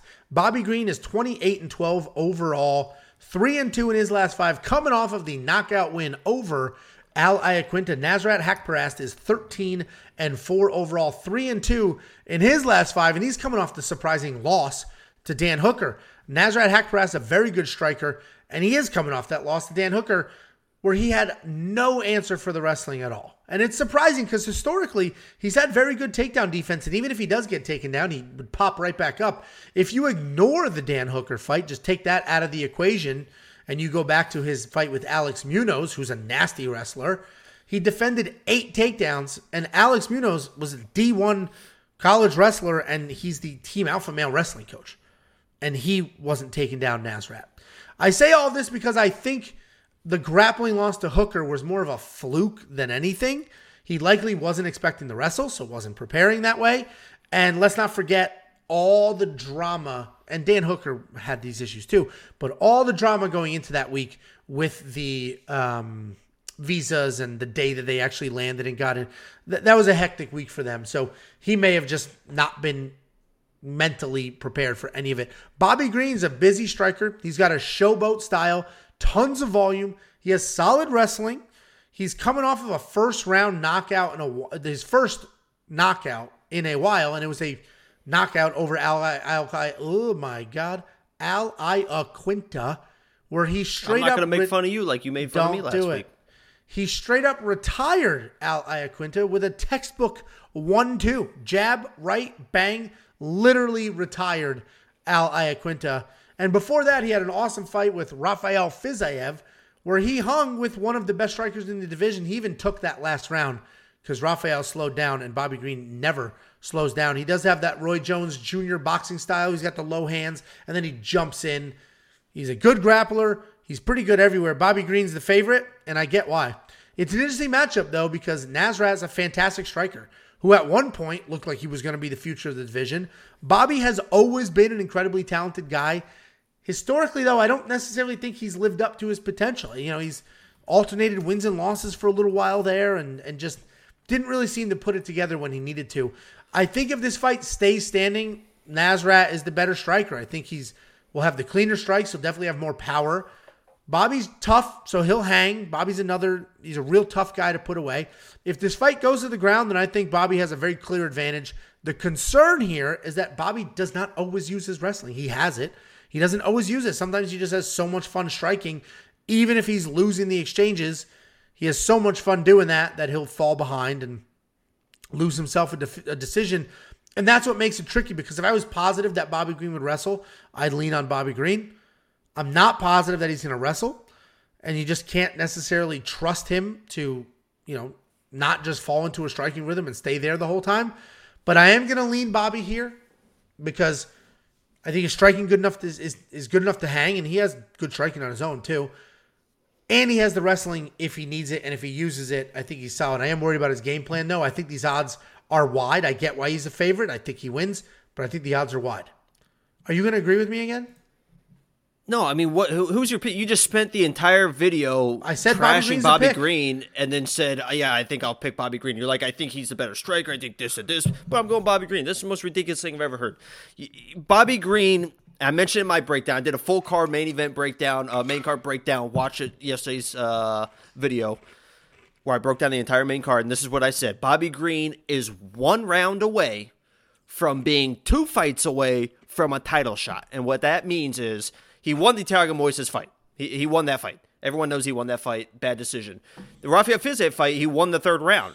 So that means he was a little bit of volume away from stealing the second round, which gets him a win against Fiziev, which would have given him 5 fights in a row. He would have had a top 15 opponent last time instead of Al Iaquinta, and he would have beat that person because he's an incredible fighter. And then he's going to be fighting a top 5 guy for a chance to fight for the title. That's how good Bobby Green is fighting right now. He is going tit for tat with anyone they put in front of him, knocking out Al Iaquinta, which I predicted. He hadn't knocked anybody out in like 6 years, but I predicted that. No problem. Bobby Green is fighting so good, and you cannot hit the guy. You can't hit the guy. Even when Fiziev was hitting, solid shots, the way he has that shoulder roll and the way he has his head movement and he's able to roll and absorb with every single shot, Fiziev was hitting him clean, but you can never hit Bobby Green clean. The last person to do it was Dustin Poirier like 25 years ago and put his lights out. Bobby Green is the better striker in this matchup. I think this matchup is tailor-made for Bobby Green. I just don't see any realm of possibility, this is going to sound stupid, that Nasrat wins this fight. I'm Bobby Green all the way in this matchup. I think he's been fighting fantastic. I think his striking has been phenomenal, and he's finally putting some power behind it. I'm Bobby Green all the way. He's only 35 years old. I think he's hitting his prime like right now.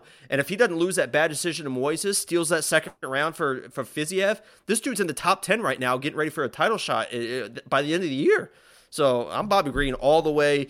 I think I put like a 2-unit bet on him, even with the plus or the minus money. So I might be crazy and I might look stupid in this matchup, but I was hoping you were going Nasrat because I want to put $100 bet on Bobby Green with us straight up. So we'll have to find another fight, but I'm Bobby Green all the way. What does the weigh-in have to do with this? Because you're not worried about Bobby being exhausted and not making weight. Why do you care with the weigh-ins? What happens at the weigh-ins? I didn't say anything about the weigh-ins. You literally said I'm waiting till the weigh-ins. I'm waiting to watch the weigh-ins to see. I didn't say that at all. I don't know what the hell you heard. All right, I can't wait to play this back for you. There's nothing about the weigh-ins. All right. Okay, can we bet? Yeah, $100? I would love to bet. I never said anything about the weigh-ins. Okay. I'll put $100 on it. Yeah, $100. You just mentioned the weigh-ins in this breakdown. I didn't mention anything about waiting until the weigh-ins. I didn't mention anything about that. You mentioned the weigh-ins in this breakdown, and I can't wait to. You said I was waiting until the weigh-ins. I never mentioned anything about that. Okay. I'm excited for this one. This is I am easy excited $100. I love Bobby Green at $8,400 because I do think he mixes in some wrestling. Strikes traditionally aren't going to score a ton of points, but I do think he shoots a takedown, gets some wrestling in there, 5 points, some control time. So I like him at $8,400, and I'm assuming you agree as well. Yeah, I don't know if he's going to be able to put away Nasrat. He does have the volume to warrant it, so I'll see how my money plays out, but I definitely like him to win the fight for sure. Yeah. Nasrat, I mean, if he was less, he'd be a play because he's got so much power. He is live for a knockout, but Bobby Green's just such a hard guy to finish, so I don't see that happening. And the strike line's tricky, man. 91 is so many for Bobby Green. What do you think? I go more. More and more. You think he gets past 91? Yeah, I don't know what to do. He's a volume guy, man. He is. I don't know what to do with the 91, so I'm probably going to sit tight, wait to see what the market does to that line, because if you don't know, the lines move with the market. People will play the more, the less, and Monkey Knife Fight will adjust those lines based on those plays to keep it competitive. If you want to check that out, WeWantPicks.com/MKF. If you want $50 free, $50 free, go to WeWantPicks.com/bets. Sign up with any one of our 5 betting partners. Make a deposit. Let me know after you do, and I'll send you $50 as a thank you for supporting us and our partners. Next up at UFC 271, we have 2 former Jacob Lock of the Weeks. Kyler Phillips fighting Marcelo Rojo. Kyler Phillips, 9-2 overall. He's 4-1 in his last 5, coming off the incredible fight, but a loss to Julian Paiva. Marcelo Rojo, 16-7 overall, 3-2 in his last 5, and he's coming off a short notice loss to Charles Jourdain. This fight has potential to be fight of the night. 2 really exciting guys, always busy, always forcing action, always looking to make something happen. Kyler Phillips is a very diverse striker, a well-rounded fighter overall. He can strike, he can grapple. His feet are always moving, which makes him difficult to hit and to take down. Most of the time, Kyler does a very good job mixing things up, but he is willing to slug it out and put on a show, and that can be a problem for him. 3 out of his last 4 official UFC fights have performance of the night bonuses, including his loss to Rulian Paiva, where if you look at the stats, he won. The stats tell a very different story than the actual fight. He had more strikes, more takedowns, but in reality, he gave up poorly timed takedowns. He made a couple of really poor decisions, and that's ultimately what cost him the fight. He was too excited, some low IQ moments, and that's why he lost. Marcelo Rojo, he's coming off that loss over Charles Jourdain, but let's not forget that he took it on short notice, and it was up a weight class. We also can't forget that he was winning that fight before ultimately he gassed big time hard and then was stopped. He's a very exciting fighter. He comes forward. He's got solid pressure, good hands. His offensive wrestling could use a little bit of work, but his wrestling defense is very good. Theoretically, this is a very easy pick, right? Kyler will have the more technical striking, definitely be the better grappler. But the reality is that he makes mistakes in his fights, and that's what cost him his win in his last fight. You could call it low IQ or just overexcited. I mean, the guy only has 11 fights to his name and gets a little excited. If he makes those same mistakes against a very game Rojo, he could find himself in some trouble because Rojo has a knack for sneaking out those late surprising wins, those come from behind wins, snatch something up. I do think Kyler gets this done. I think he does it with his offensive wrestling. He averages 3 takedowns per fight, but he will need to be on point, not overextend himself. Don't overcommit to things that aren't there. So he doesn't get himself into some trouble. I do expect a fun back and forth fight. I like Kyler Phillips to win. Potentially a plus 3.5 on Marcelo Rojo. What do you think? That's a dumb bet. Yeah, so you guys are very welcome for this matchup. You mentioned former lock of the week. I feel like I'm a proud parent watching my sons, I guess, fight in the front yard. I don't know. I guess that's not a normal thing for a dad to be excited to watch his sons fight, but this is how I feel in this matchup. And this is Kyler Phillips' fight to lose. You mentioned his fight IQ. I think it was more overconfidence in that matchup versus Paiva, because if you watch that Song Yadong fight, his fight IQ was off the charts, and I mentioned it in my breakdown as well. He knew when he was losing exchanges, and that's very important with the fighter because a lot of times you'll see fighters, and Rojo is kind of one of those fighters that once they get in an exchange, they just want to get the better of every single exchange, where Kyler Phillips knew when to get it out. His footwork is incredible. I was made fun of a lot for that pick, that Sonny Young pick, the lock of the week pick, and he came in and outstruck Yudong, and in those exchanges that he was losing, he was getting those takedowns. It was very, very timely takedowns. He knew when he needed the takedowns to steal the rounds if he was losing the exchanges. I think he does the same thing in this matchup. Listen, I love Marcelo Rojo, and this dude is an absolute dog. And we saw that versus Charles Jourdain, and that looks even better now because now we know what Charles Jourdain is, right? He is an absolute dog, and he took the round from Charles Jourdain. Eventually, he did get tired. He did get finished, but that's kind of what Charles Jourdain, we found out, does to people. He kind of just wears you down and finish you in the third round. And eventually Marcelo Rojo, he put up a hell of a fight because he was getting beat on that entire third round and almost survived to go to a decision. But, you know, I'm all Kyler Phillips in this matchup, but I put, for my heart, I did put a half a unit money line bet on Rojo because this dude is a dog. He's one of Moreno's biggest training partners, so he's been training Moreno for Figgy. I think that he might have you mentioned the good wrestling defense. He might have some, surprising offensive wrestling on his half. And this dude, when it seems like a lot of times those fights that he wins are fights that he's losing.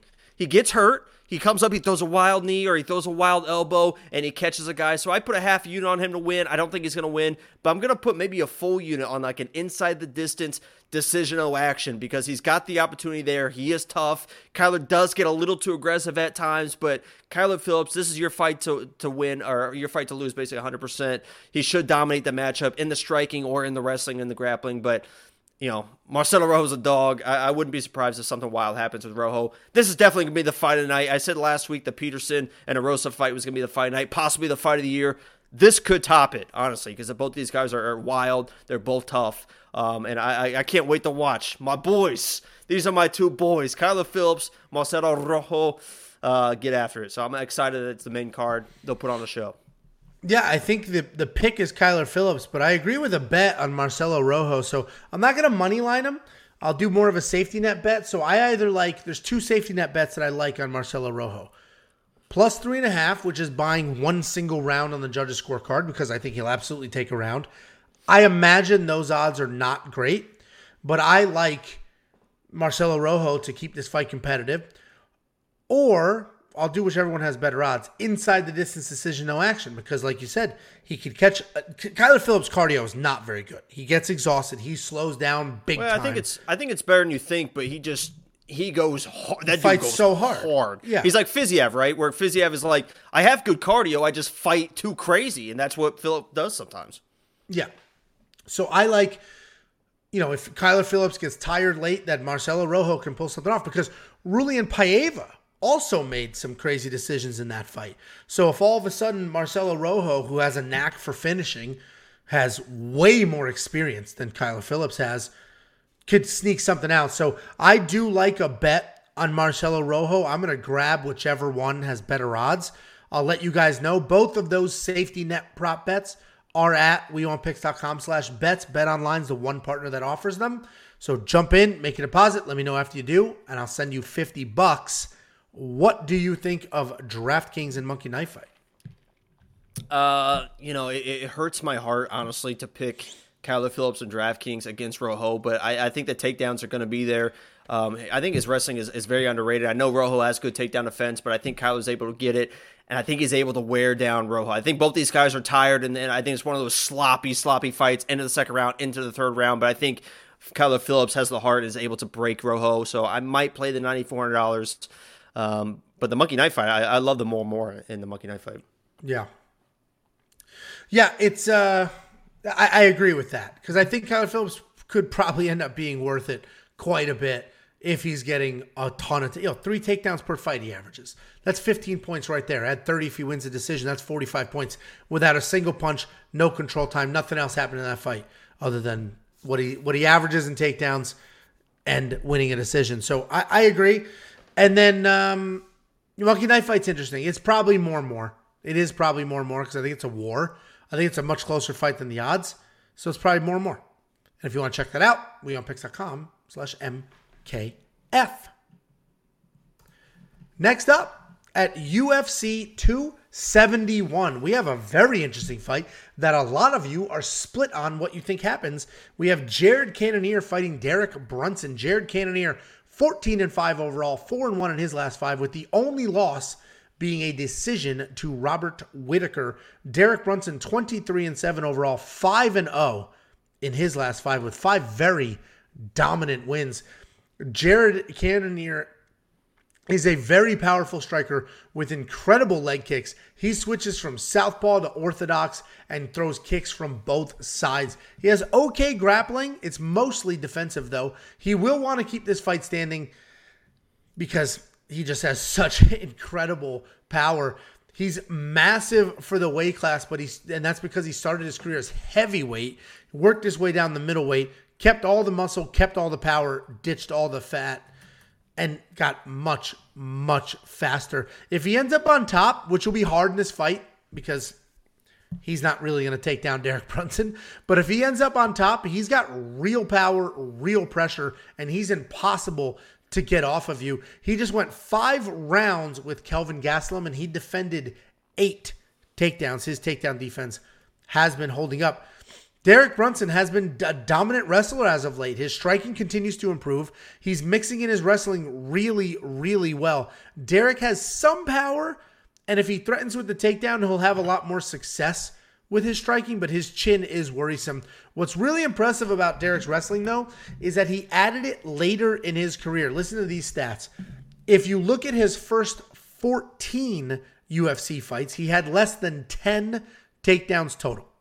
Now in his last 5 fights, he has 19 takedowns. And he's riding that 5-fight win streak. So wrestling has completely transformed who Derek Brunson is as a fighter. It's an interesting fight because we have a clash of styles. Jared with the big power, the wrestling defense, and Derek with the questionable chin, the wrestling offense. I like, my heart wants to pick Derek here because he's streaking, because I tend to lean towards wrestlers for my own personal bias, but I just don't think I can. I don't think his wrestling is actually going to be good enough to get Jared down, or at least to get him down consistently. And when they're on their feet, he is at an incredible disadvantage because of his chin. The last two people that took Jared down were Jack Hermanson and David Branch, and both of them were knocked out. Both of them very good grapplers. I've got to go with Jared here. This is a solid live bet situation to the point where I literally am going to have my finger on Derek Brunson live betting, and if he gets a takedown and holds him there for more than 2 seconds, bang, I'm going to lock it in. Because if he can get him down, then it's his fight for sure.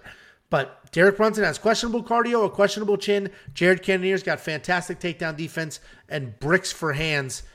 I like Jared Cannonier. I am probably going to do a wins inside the distance decision, no action bet for Jared Cannonier.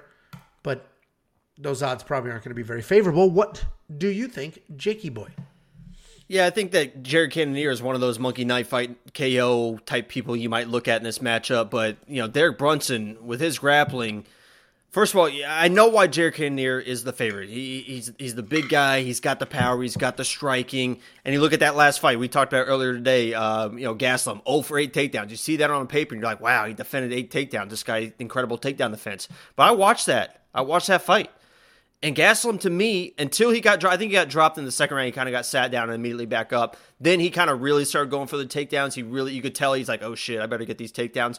But in the beginning, I think like the first maybe 4 or 5 of those were kind of, he would grab the leg, but it was more interested in the striking off the takedown attempts, right? So he was changing levels and then coming back up with the striking. He wasn't really trying to get those takedowns. So I think those numbers are skewed a little bit. And we got to remember Gastelum is kind of just a fat 185. He should be fighting at 170, right? He can't make 170 for whatever reason. And he does well at 185. I love Kevin Gastelum, but he's an undersized middleweight where Jared Cannonier, you mentioned, is a heavyweight that came down to light heavyweight who's now a middleweight. So I think even later on when Gastelum was really trying for those takedowns, that Cannonier had the strength over Gastelum. Derek Brunson, I'm not sure that he's going to have the strength over Derek Brunson. I think Derek Brunson's going to have the better technique as well, and he's going to be all in on these takedowns. You kind of saw that. Obviously, you've seen that in his latest fights, right? But he's been getting the takedowns. But against Izzy, that last fight that he got knocked out, he was like going all in, like desperation shots. I think he's going to do the same thing to Jared, but I think he's going to have a little bit more success.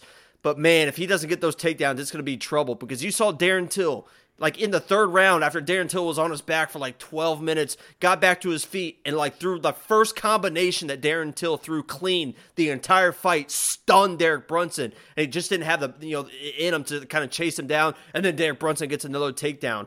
If that's Jared Cannonier hitting you, I don't care if it's in the third round, you're going to get knocked out. So Derek Brunson, he better get the takedowns and he better hold them there. In my mind, I think he can do it. I think he's the wrestler that can get Jared Cannonier to the ground. I think he's able to get him to the ground early. Obviously, he can't get knocked out. That could happen, definitely. But my pick is Derek Brunson on this matchup, and I think I put a bet on him. Let me check. I did. I put just a unit at plus 145 money line bet. So there you go. Yeah, I mean, it's an interesting matchup. It's a super close. The odds do surprise me because I think it's very close. It is a clash of styles, but Derek's chin and cardio are both very questionable. Sorry, Derek's chin and cardio are both very questionable. Jared hits like a freight train. We've seen him taken down. He's won those fights. We've seen him taken down and win those fights. We've seen him defend takedowns. So I got to lean Jared here, but I do think, if you look at Derek Brunson's last 5 fights, he's shown the world what he's capable of. So I'm not betting on Jared Cannonier. Like I said, I think this is a live bet situation because I don't like Jared Cannonier enough to lay out 2-1 odds on him. But if Derek Brunson gets a takedown, I literally am going to have, when you live bet, like seconds matter. They will cancel your bet, refresh it, change the odds. I'm getting all stuffy. I'm getting sick somehow. If Derek Brunson gets a takedown, I literally am going to have the live bets pulled up, ready to go, and I'm going to click that button as fast as possible and lock it in. Because if he gets a takedown and he gets it early, then that's the game plan. He's going to be able to do that. What do you think of DraftKings? Derek Brunson's probably the better value. Yeah, I'm obviously on the Derek Brunson side, but I just don't trust him quite that much, I don't think. Not with Cannonier's power. And from what I saw, what Till, I mean, that was literally like one exchange, and Brunson was like, "Oh shit!" So. Yeah, it's interesting. And somebody in the live chat just asked who's the best for live betting. I like Bet Online for live betting, but BetUS has fantastic live betting as well. I just find Bet Online is just a little easier to smash it before it moves. Monkey Knife Fight, interesting strike line. Because 54 strikes from Jared Cannonier is a problem. But if you think this goes a little bit and Derek doesn't get knocked out cold, could be a more. Yeah, I think those 54 could add up. I mean, if Brunson's just got him up against the cage, those little pitter-patter shots, those add up pretty quickly defending takedowns and stuff. So I think it's probably more either way, even if Brunson is able to get him to the ground. So I probably played him more. More is probably the safe bet because I agree. I don't see a quick early knockout from Jared, even though I personally think Jared wins, but this is definitely a close one, and I'm less concerned about the pick and more concerned about any live betting. And if you want $50 free, go to wewantpicks.com/bets, sign up with any one of our 5 betting partners, make a deposit, let me know after you do, and I will send you $50 as a thank you. Next up, at UFC 271, we have the co-main event of the evening. We have 2 heavyweight bangers, a fun heavyweight matchup, 2 guys with solid chins and incredible power. It could be a snooze fest, but I doubt it. I think this will be a fun one. We've got Derek Lewis versus Tai Tuivasa. Derek Lewis, 26-8. He's 4-1 in his last 5, coming off the first round KO over Daukaus. Tai Tuivasa, 14-3 overall, 4-1 in his last 5, riding a 4-fight knockout streak. Derek Lewis, every Derek Lewis breakdown is literally exactly the same. This is going to be no different. Derek Lewis has absolute power in his hands. He has sledgehammers for hands. He has incredible power, ridiculously low output, almost as if he's just so exhausted to swing those giant sledge fist hands. Like he just waits. All right, fine, I'll do it. And then throws it. And then that's the end of anybody's night that it lands on.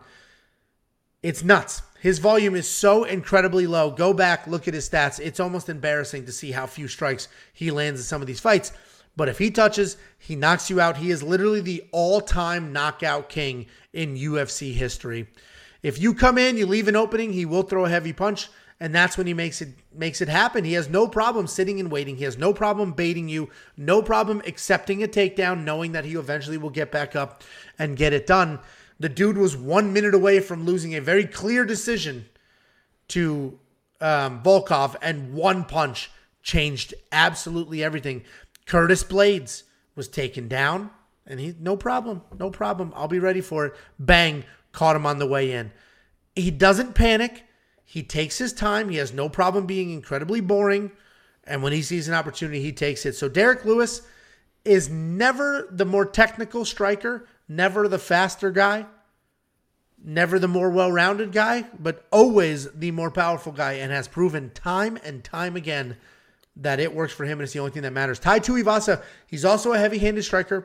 He's got solid volume. He mixes in leg kicks really well. He moved to American Kickboxing Academy a few camps ago, and it showed when he did. He was always fast and powerful for his size, but now he's just sharper, more technically sound recently.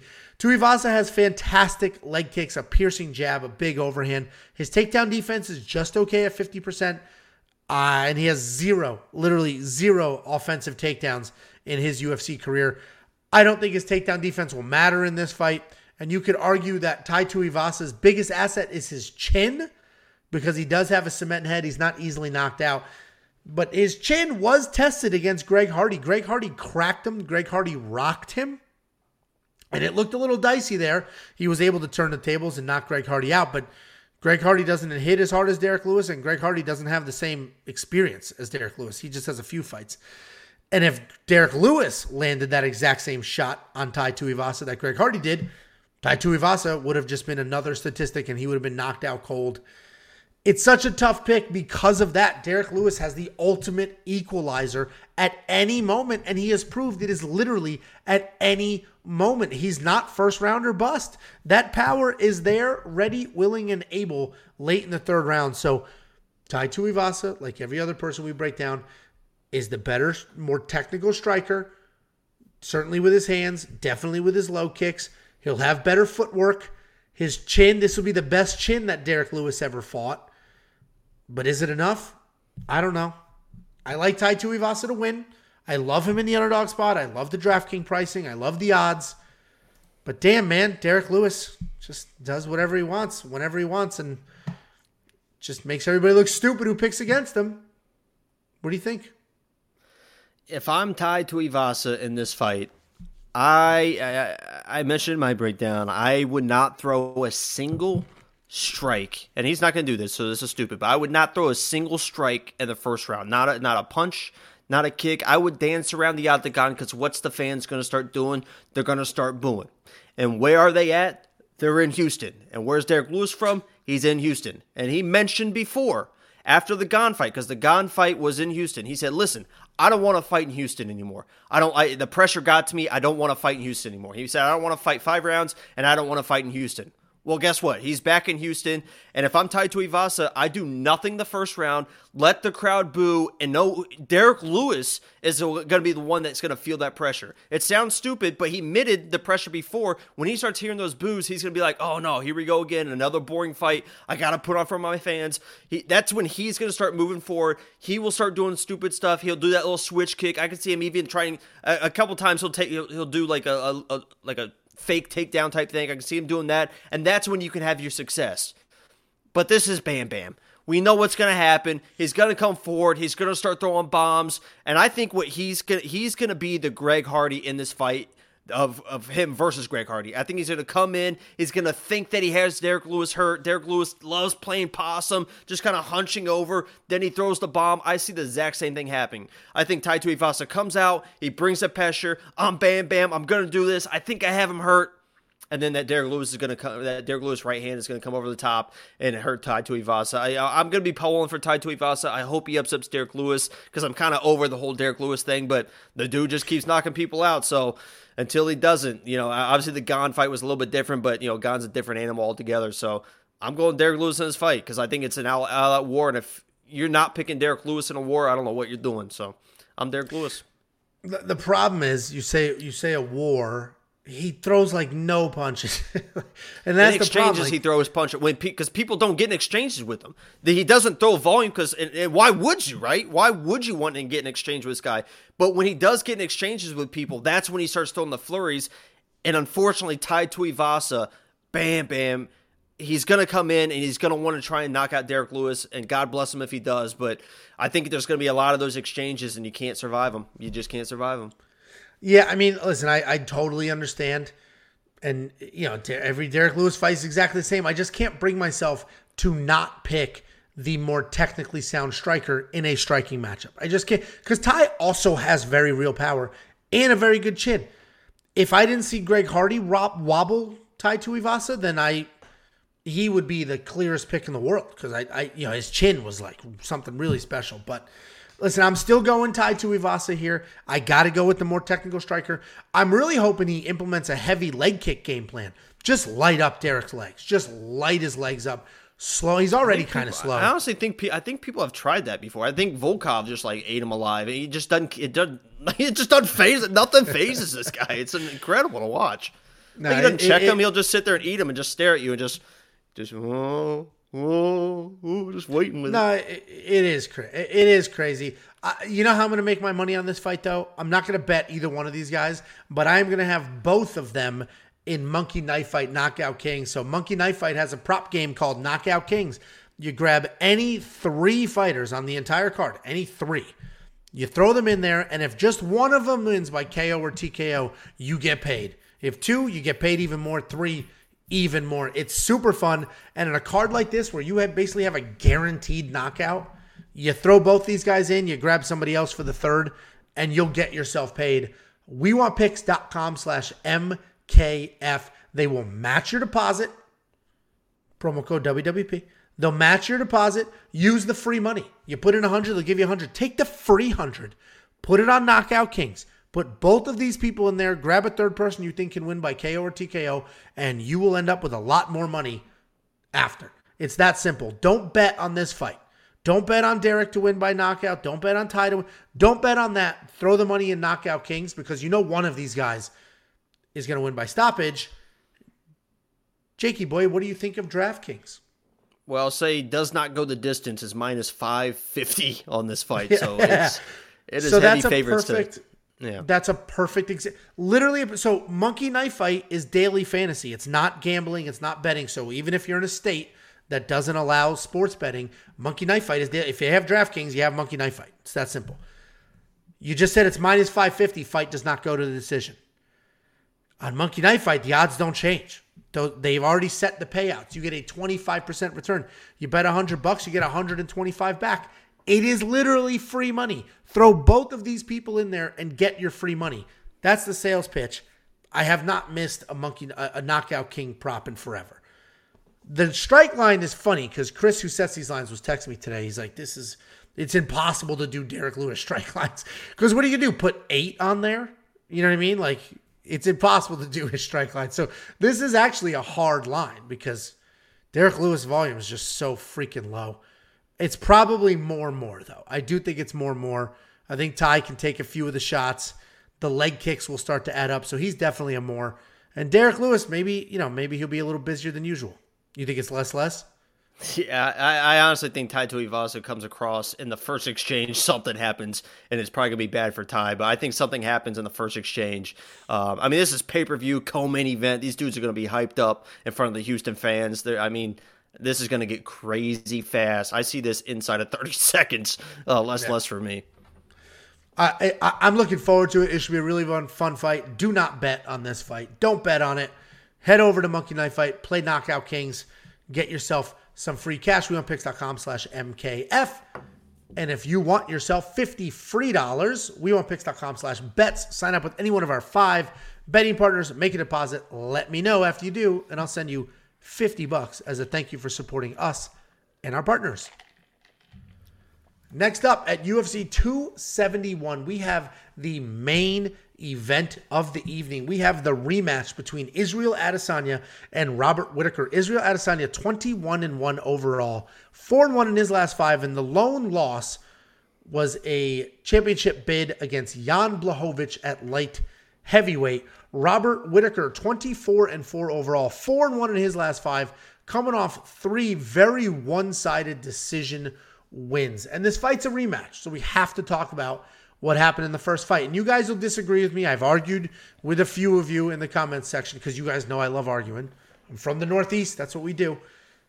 And let's talk about the first fight. The first fight, Israel Adesanya won by second round TKO. And if you just see that on Tapology and those stupid little colored bubbles and you say, oh, he knocked him out in the second round, same exact thing's going to happen. Look a little closer. Watch the fight. Look at the stats. Basically, Robert Whittaker in the first round comes charging forward. Every exchange was Robert charging forward. He would duck down, throw big, come up to the top, then back up, circle out, do it again. He was charging in, he was dictating, and Israel was sort of a step behind, if you will, at least in the early exchanges. Robert Whittaker in 90% of the first round was dictating the pace, was landing the cleaner, heavier shots.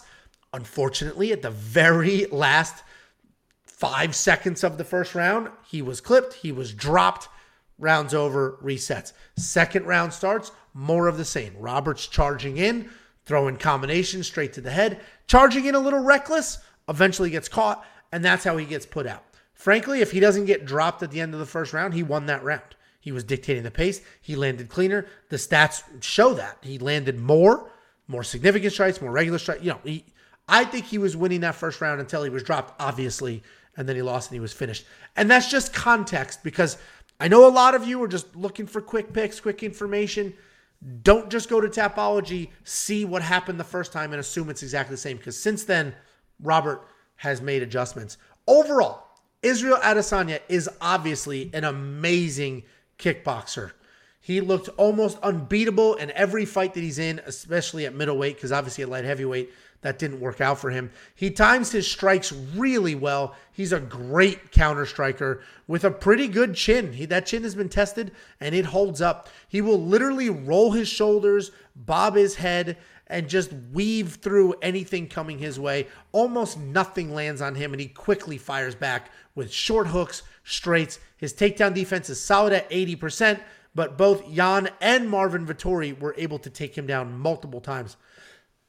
Robert Whittaker is a very diverse striker. He has really good volume and incredibly active. He's constantly mixing up his striking and his movement patterns. He will lay out really heavy leg kicks and then immediately charge forward and then chase towards the head. After the loss to Izzy, Robert took almost a year off. He reset, and when he came back, he looked like a different fighter, and he completely dismantled Darren Till, Jared Cannonier, and Kelvin Gastelum. And what's interesting about those fights is while Robert kept his aggressive striking, he did seem more measured, and he absolutely worked in more takedowns. In his first 14 UFC fights, Robert Whittaker had 4 takedowns total. In his last 3 fights, he's had 6. And why that matters is Robert Whittaker told the entire world, he said, Jan Blachowicz showed everybody how you beat Israel Adesanya. That's how you beat him, and that's what I'm going to do. I'm going to follow Jan's game plan. Like, he literally says that. He's that open about it. And he's been following that game plan in his last few fights, pushing the pace, staying busy to the head, and then working in takedowns. But what's interesting is if that's the game plan, and if he wants to get in Izzy's face and take him down, obviously he's going to have to avoid the counter striking, the short hooks, which he did not avoid in their first fight. And if you go back and you watch Marvin Vettori versus Izzy the second time, Marvin took him down 4 times. 4 times, and still lost that fight. And Izzy had a few surprises for him on the ground. So Israel Adesanya obviously left that Jan Blachowicz fight, made adjustments, worked on, not necessarily obviously he worked on the takedown defense, but the takedown defense didn't hold up that well, but the scrambles and what happened on the ground were phenomenal in that Marvin Vettori fight, which he ultimately ended up winning. I don't think forward aggression alone is going to be enough for Robert. He will have to fight a perfect fight for 25 minutes to get this done. Israel Adesanya is my pick, but Robert Whittaker is prepared. Robert Whittaker has looked amazing in his last few fights, and I think this is a war. I do not think this is what the last fight was. I don't think we're looking at a first, second, or third round KO. Jakey boy, what do you think? Yeah, let me preface this by saying I am a huge Bobby Knuckles guy. I have nothing against Izzy. I like Izzy as well, but Bobby Knuckles, man, is my guy. I love that dude. He's one of the nicest dudes in the entire world. And you could tell he is refreshed. You mentioned the time off. He took that time off and really reset himself mentally. And you could tell he just absolutely loves the sport again. Even in the embeddeds this week, he's hanging out with his dad in his hotel room. He's a big video game guy, so he's just saying, I gotta go train. He's like, I gotta go train so I can get back to my video games. You know, he's just a super casual, laid-back dude, but I don't think he needs the wrestling. Everyone's talking about wrestle. Like, can he get the takedowns? Can he get the takedowns? I don't think he needs the wrestling. I agree with you. In that matchup, he was winning a lot of those exchanges, and Izzy looked looked really uncomfortable with Robert's pressure, and eventually he caught him. But even in that exchange, Whittaker snapped his head back with a jab or something, and that's kind of why he rushed in a little bit too hard and he ended up getting caught. But there's kind of 3 people in this division that can kind of go toe to toe with Izzy and could end up being Izzy in a striking match. I think Alex Pereira's one, right? He's shown that before. He's knocked out Izzy in kickboxing matches before. I think the other one is going to sound stupid, but I think Darren Till is one. I'm a big Darren Till guy, but Darren Till is a fantastic. Darren Till is a fantastic striker, and Izzy has even said, "I want to fight Darren Till because he is a fantastic striker." But honestly, I think that last person is Robert Whittaker. I don't think he needs the takedowns, and I love the fact that it is takedowns. Everyone's, I'm going to take him down. Can he defend the takedowns? Because I think he comes in. I think he feints those level changes, and I think when he feints those level changes, especially early, and Izzy's hands dropped, I think he's going to be able to come up and have success on the feet with some headshots, especially with his combos, the way he throws his combos, the 1, 2, 3, and then the head kick, the 1, 2, 3, and then the head kick. I think he's going to have some success there. I think he gets it done. I think for Robert Whittaker to win this fight, he needs to treat this like a 2.5 or 3 round fight, because if this starts extending and he's not be able to get the takedowns and he's finding his range, nobody's going to beat Izzy in a 5-round kickboxing match. He's just too good. He's too skilled. He finds his range and he gets the job done. But Whittaker, if you treat this like a 2.5, 3 round fight and you just blitz in and you get in the pocket, you fake those takedowns, if you can get them, great. but fake those takedowns, come up top, really lay into your shots, and treat this like a short fight and try to get out there with a victory. I honestly think that he can. You know, I'm biased, so I think the safe pick is probably Izzy in this matchup. But I think Whittaker gets it done late second round. I think he finds the shot and is able to put Izzy away. We'll see if he's the first person to put Izzy away since Alex Pereira in the kickboxing days. But I think if anyone can do it, it's Bobby Knuckles, baby. Let's go, Bobby Knuckles. I'm rooting for him all the way, and I'm going to pick him to win the fight. I mean, people hated me in the comments when I said, if you remove the knockdown, which I know is absurd, but if you remove the knockdown, I thought Robert Whittaker won that first round. He's such a dynamic striker, man. He's such a dynamic striker. Yeah, rewatch that fight. Knowing that Robert Whittaker loses, rewatch that first fight. You know, obviously he loses and by stoppage, which is very definitive. But that first round, man, Bobby looked good. And if he avoids that, if he can somehow master the forward pressure while avoiding some of the big strikes back, then yeah, he could absolutely win that fight. I'm picking Izzy to win. I think Izzy, you know, what he did against Marvin Vettori after losing to Jan Blachowicz was so impressive to me. Like, so impressive to me. Because he lost to Jan. And then he came out there, fought somebody similar, was taken down 4 times, and then still won a very clear fight there. So that was very impressive. He made adjustments, and I think he'll have everything ready to go. So I like Izzy to win. You like Robert Whittaker to win. So it'll be a fun night for us to watch these fights together. I like Robert Whittaker for DraftKings, though. Even though Izzy's my pick, Robert Whittaker at $7,000. He may be the most undervalued fighter we've ever seen in a main event title fight. I mean, this is crazy. He's so good. He's so good. Yeah, I mean, obviously you agree because you like him to win at 7,000. Yeah, I mean, he's an incredible fighter. I think people are. You know, what's funny is in that matchup, I know that he was a champ at the time, but I think Izzy was like a minus 130 favorite, and now he's almost like a 2-1 favorite. And I think Bobby has gotten better than Izzy has, if that makes any sense. Yeah, they both improved, but I think Bobby's a little bit better than he was. The problem is his last 3 fights were spectacular. And Jared Cannonier's a great win, but Till has looked trash as of late. And, you know, so it's not... He looked trash against... He was taken down versus... Okay, he was taken down Kelvin versus Brunson, but he was... I mean, he landed one flurry against Brunson, almost knocked him out, so... He's on a Darren Till's one of the best strikers in the UFC. Okay. What do you think of this Monkey Knife Fight line? I think it's more and more. I think this is a straight-up war. 25 minutes. I think it's got to be more and more. Got to be. I think the safe play is more and more. Yeah, I agree with you. Guys... If you want $50 free, go to WeWantPicks.com/bets. Sign up, make a deposit. Let me know after you do, and I'll send you $50. It's that simple. Thank you so much for the watch. Like the video. Let's see if we can get ourselves to 100 likes, which we should be able to do. And make sure you join us Saturday for our pre-fight live stream at 1 p.m. Central. We will build a full card parlay, 15 fights with your picks from the live chat. And if the parlay hits, I will pay it out, and it will go to the members of this channel. All the members of this channel will split that massive payout. We did a 13-fight parlay last week and missed. But we did a 13-fight parlay last week. I put out $10, and it was going to pay out, I think it was up to like 47. It was something absurd. Ton of money. 15 fights will be even crazier. WeWantPicks.com/bets. Thank you so much for the watch, and we will see you later this week for our final stuff, Saturday for the pre-fight live stream.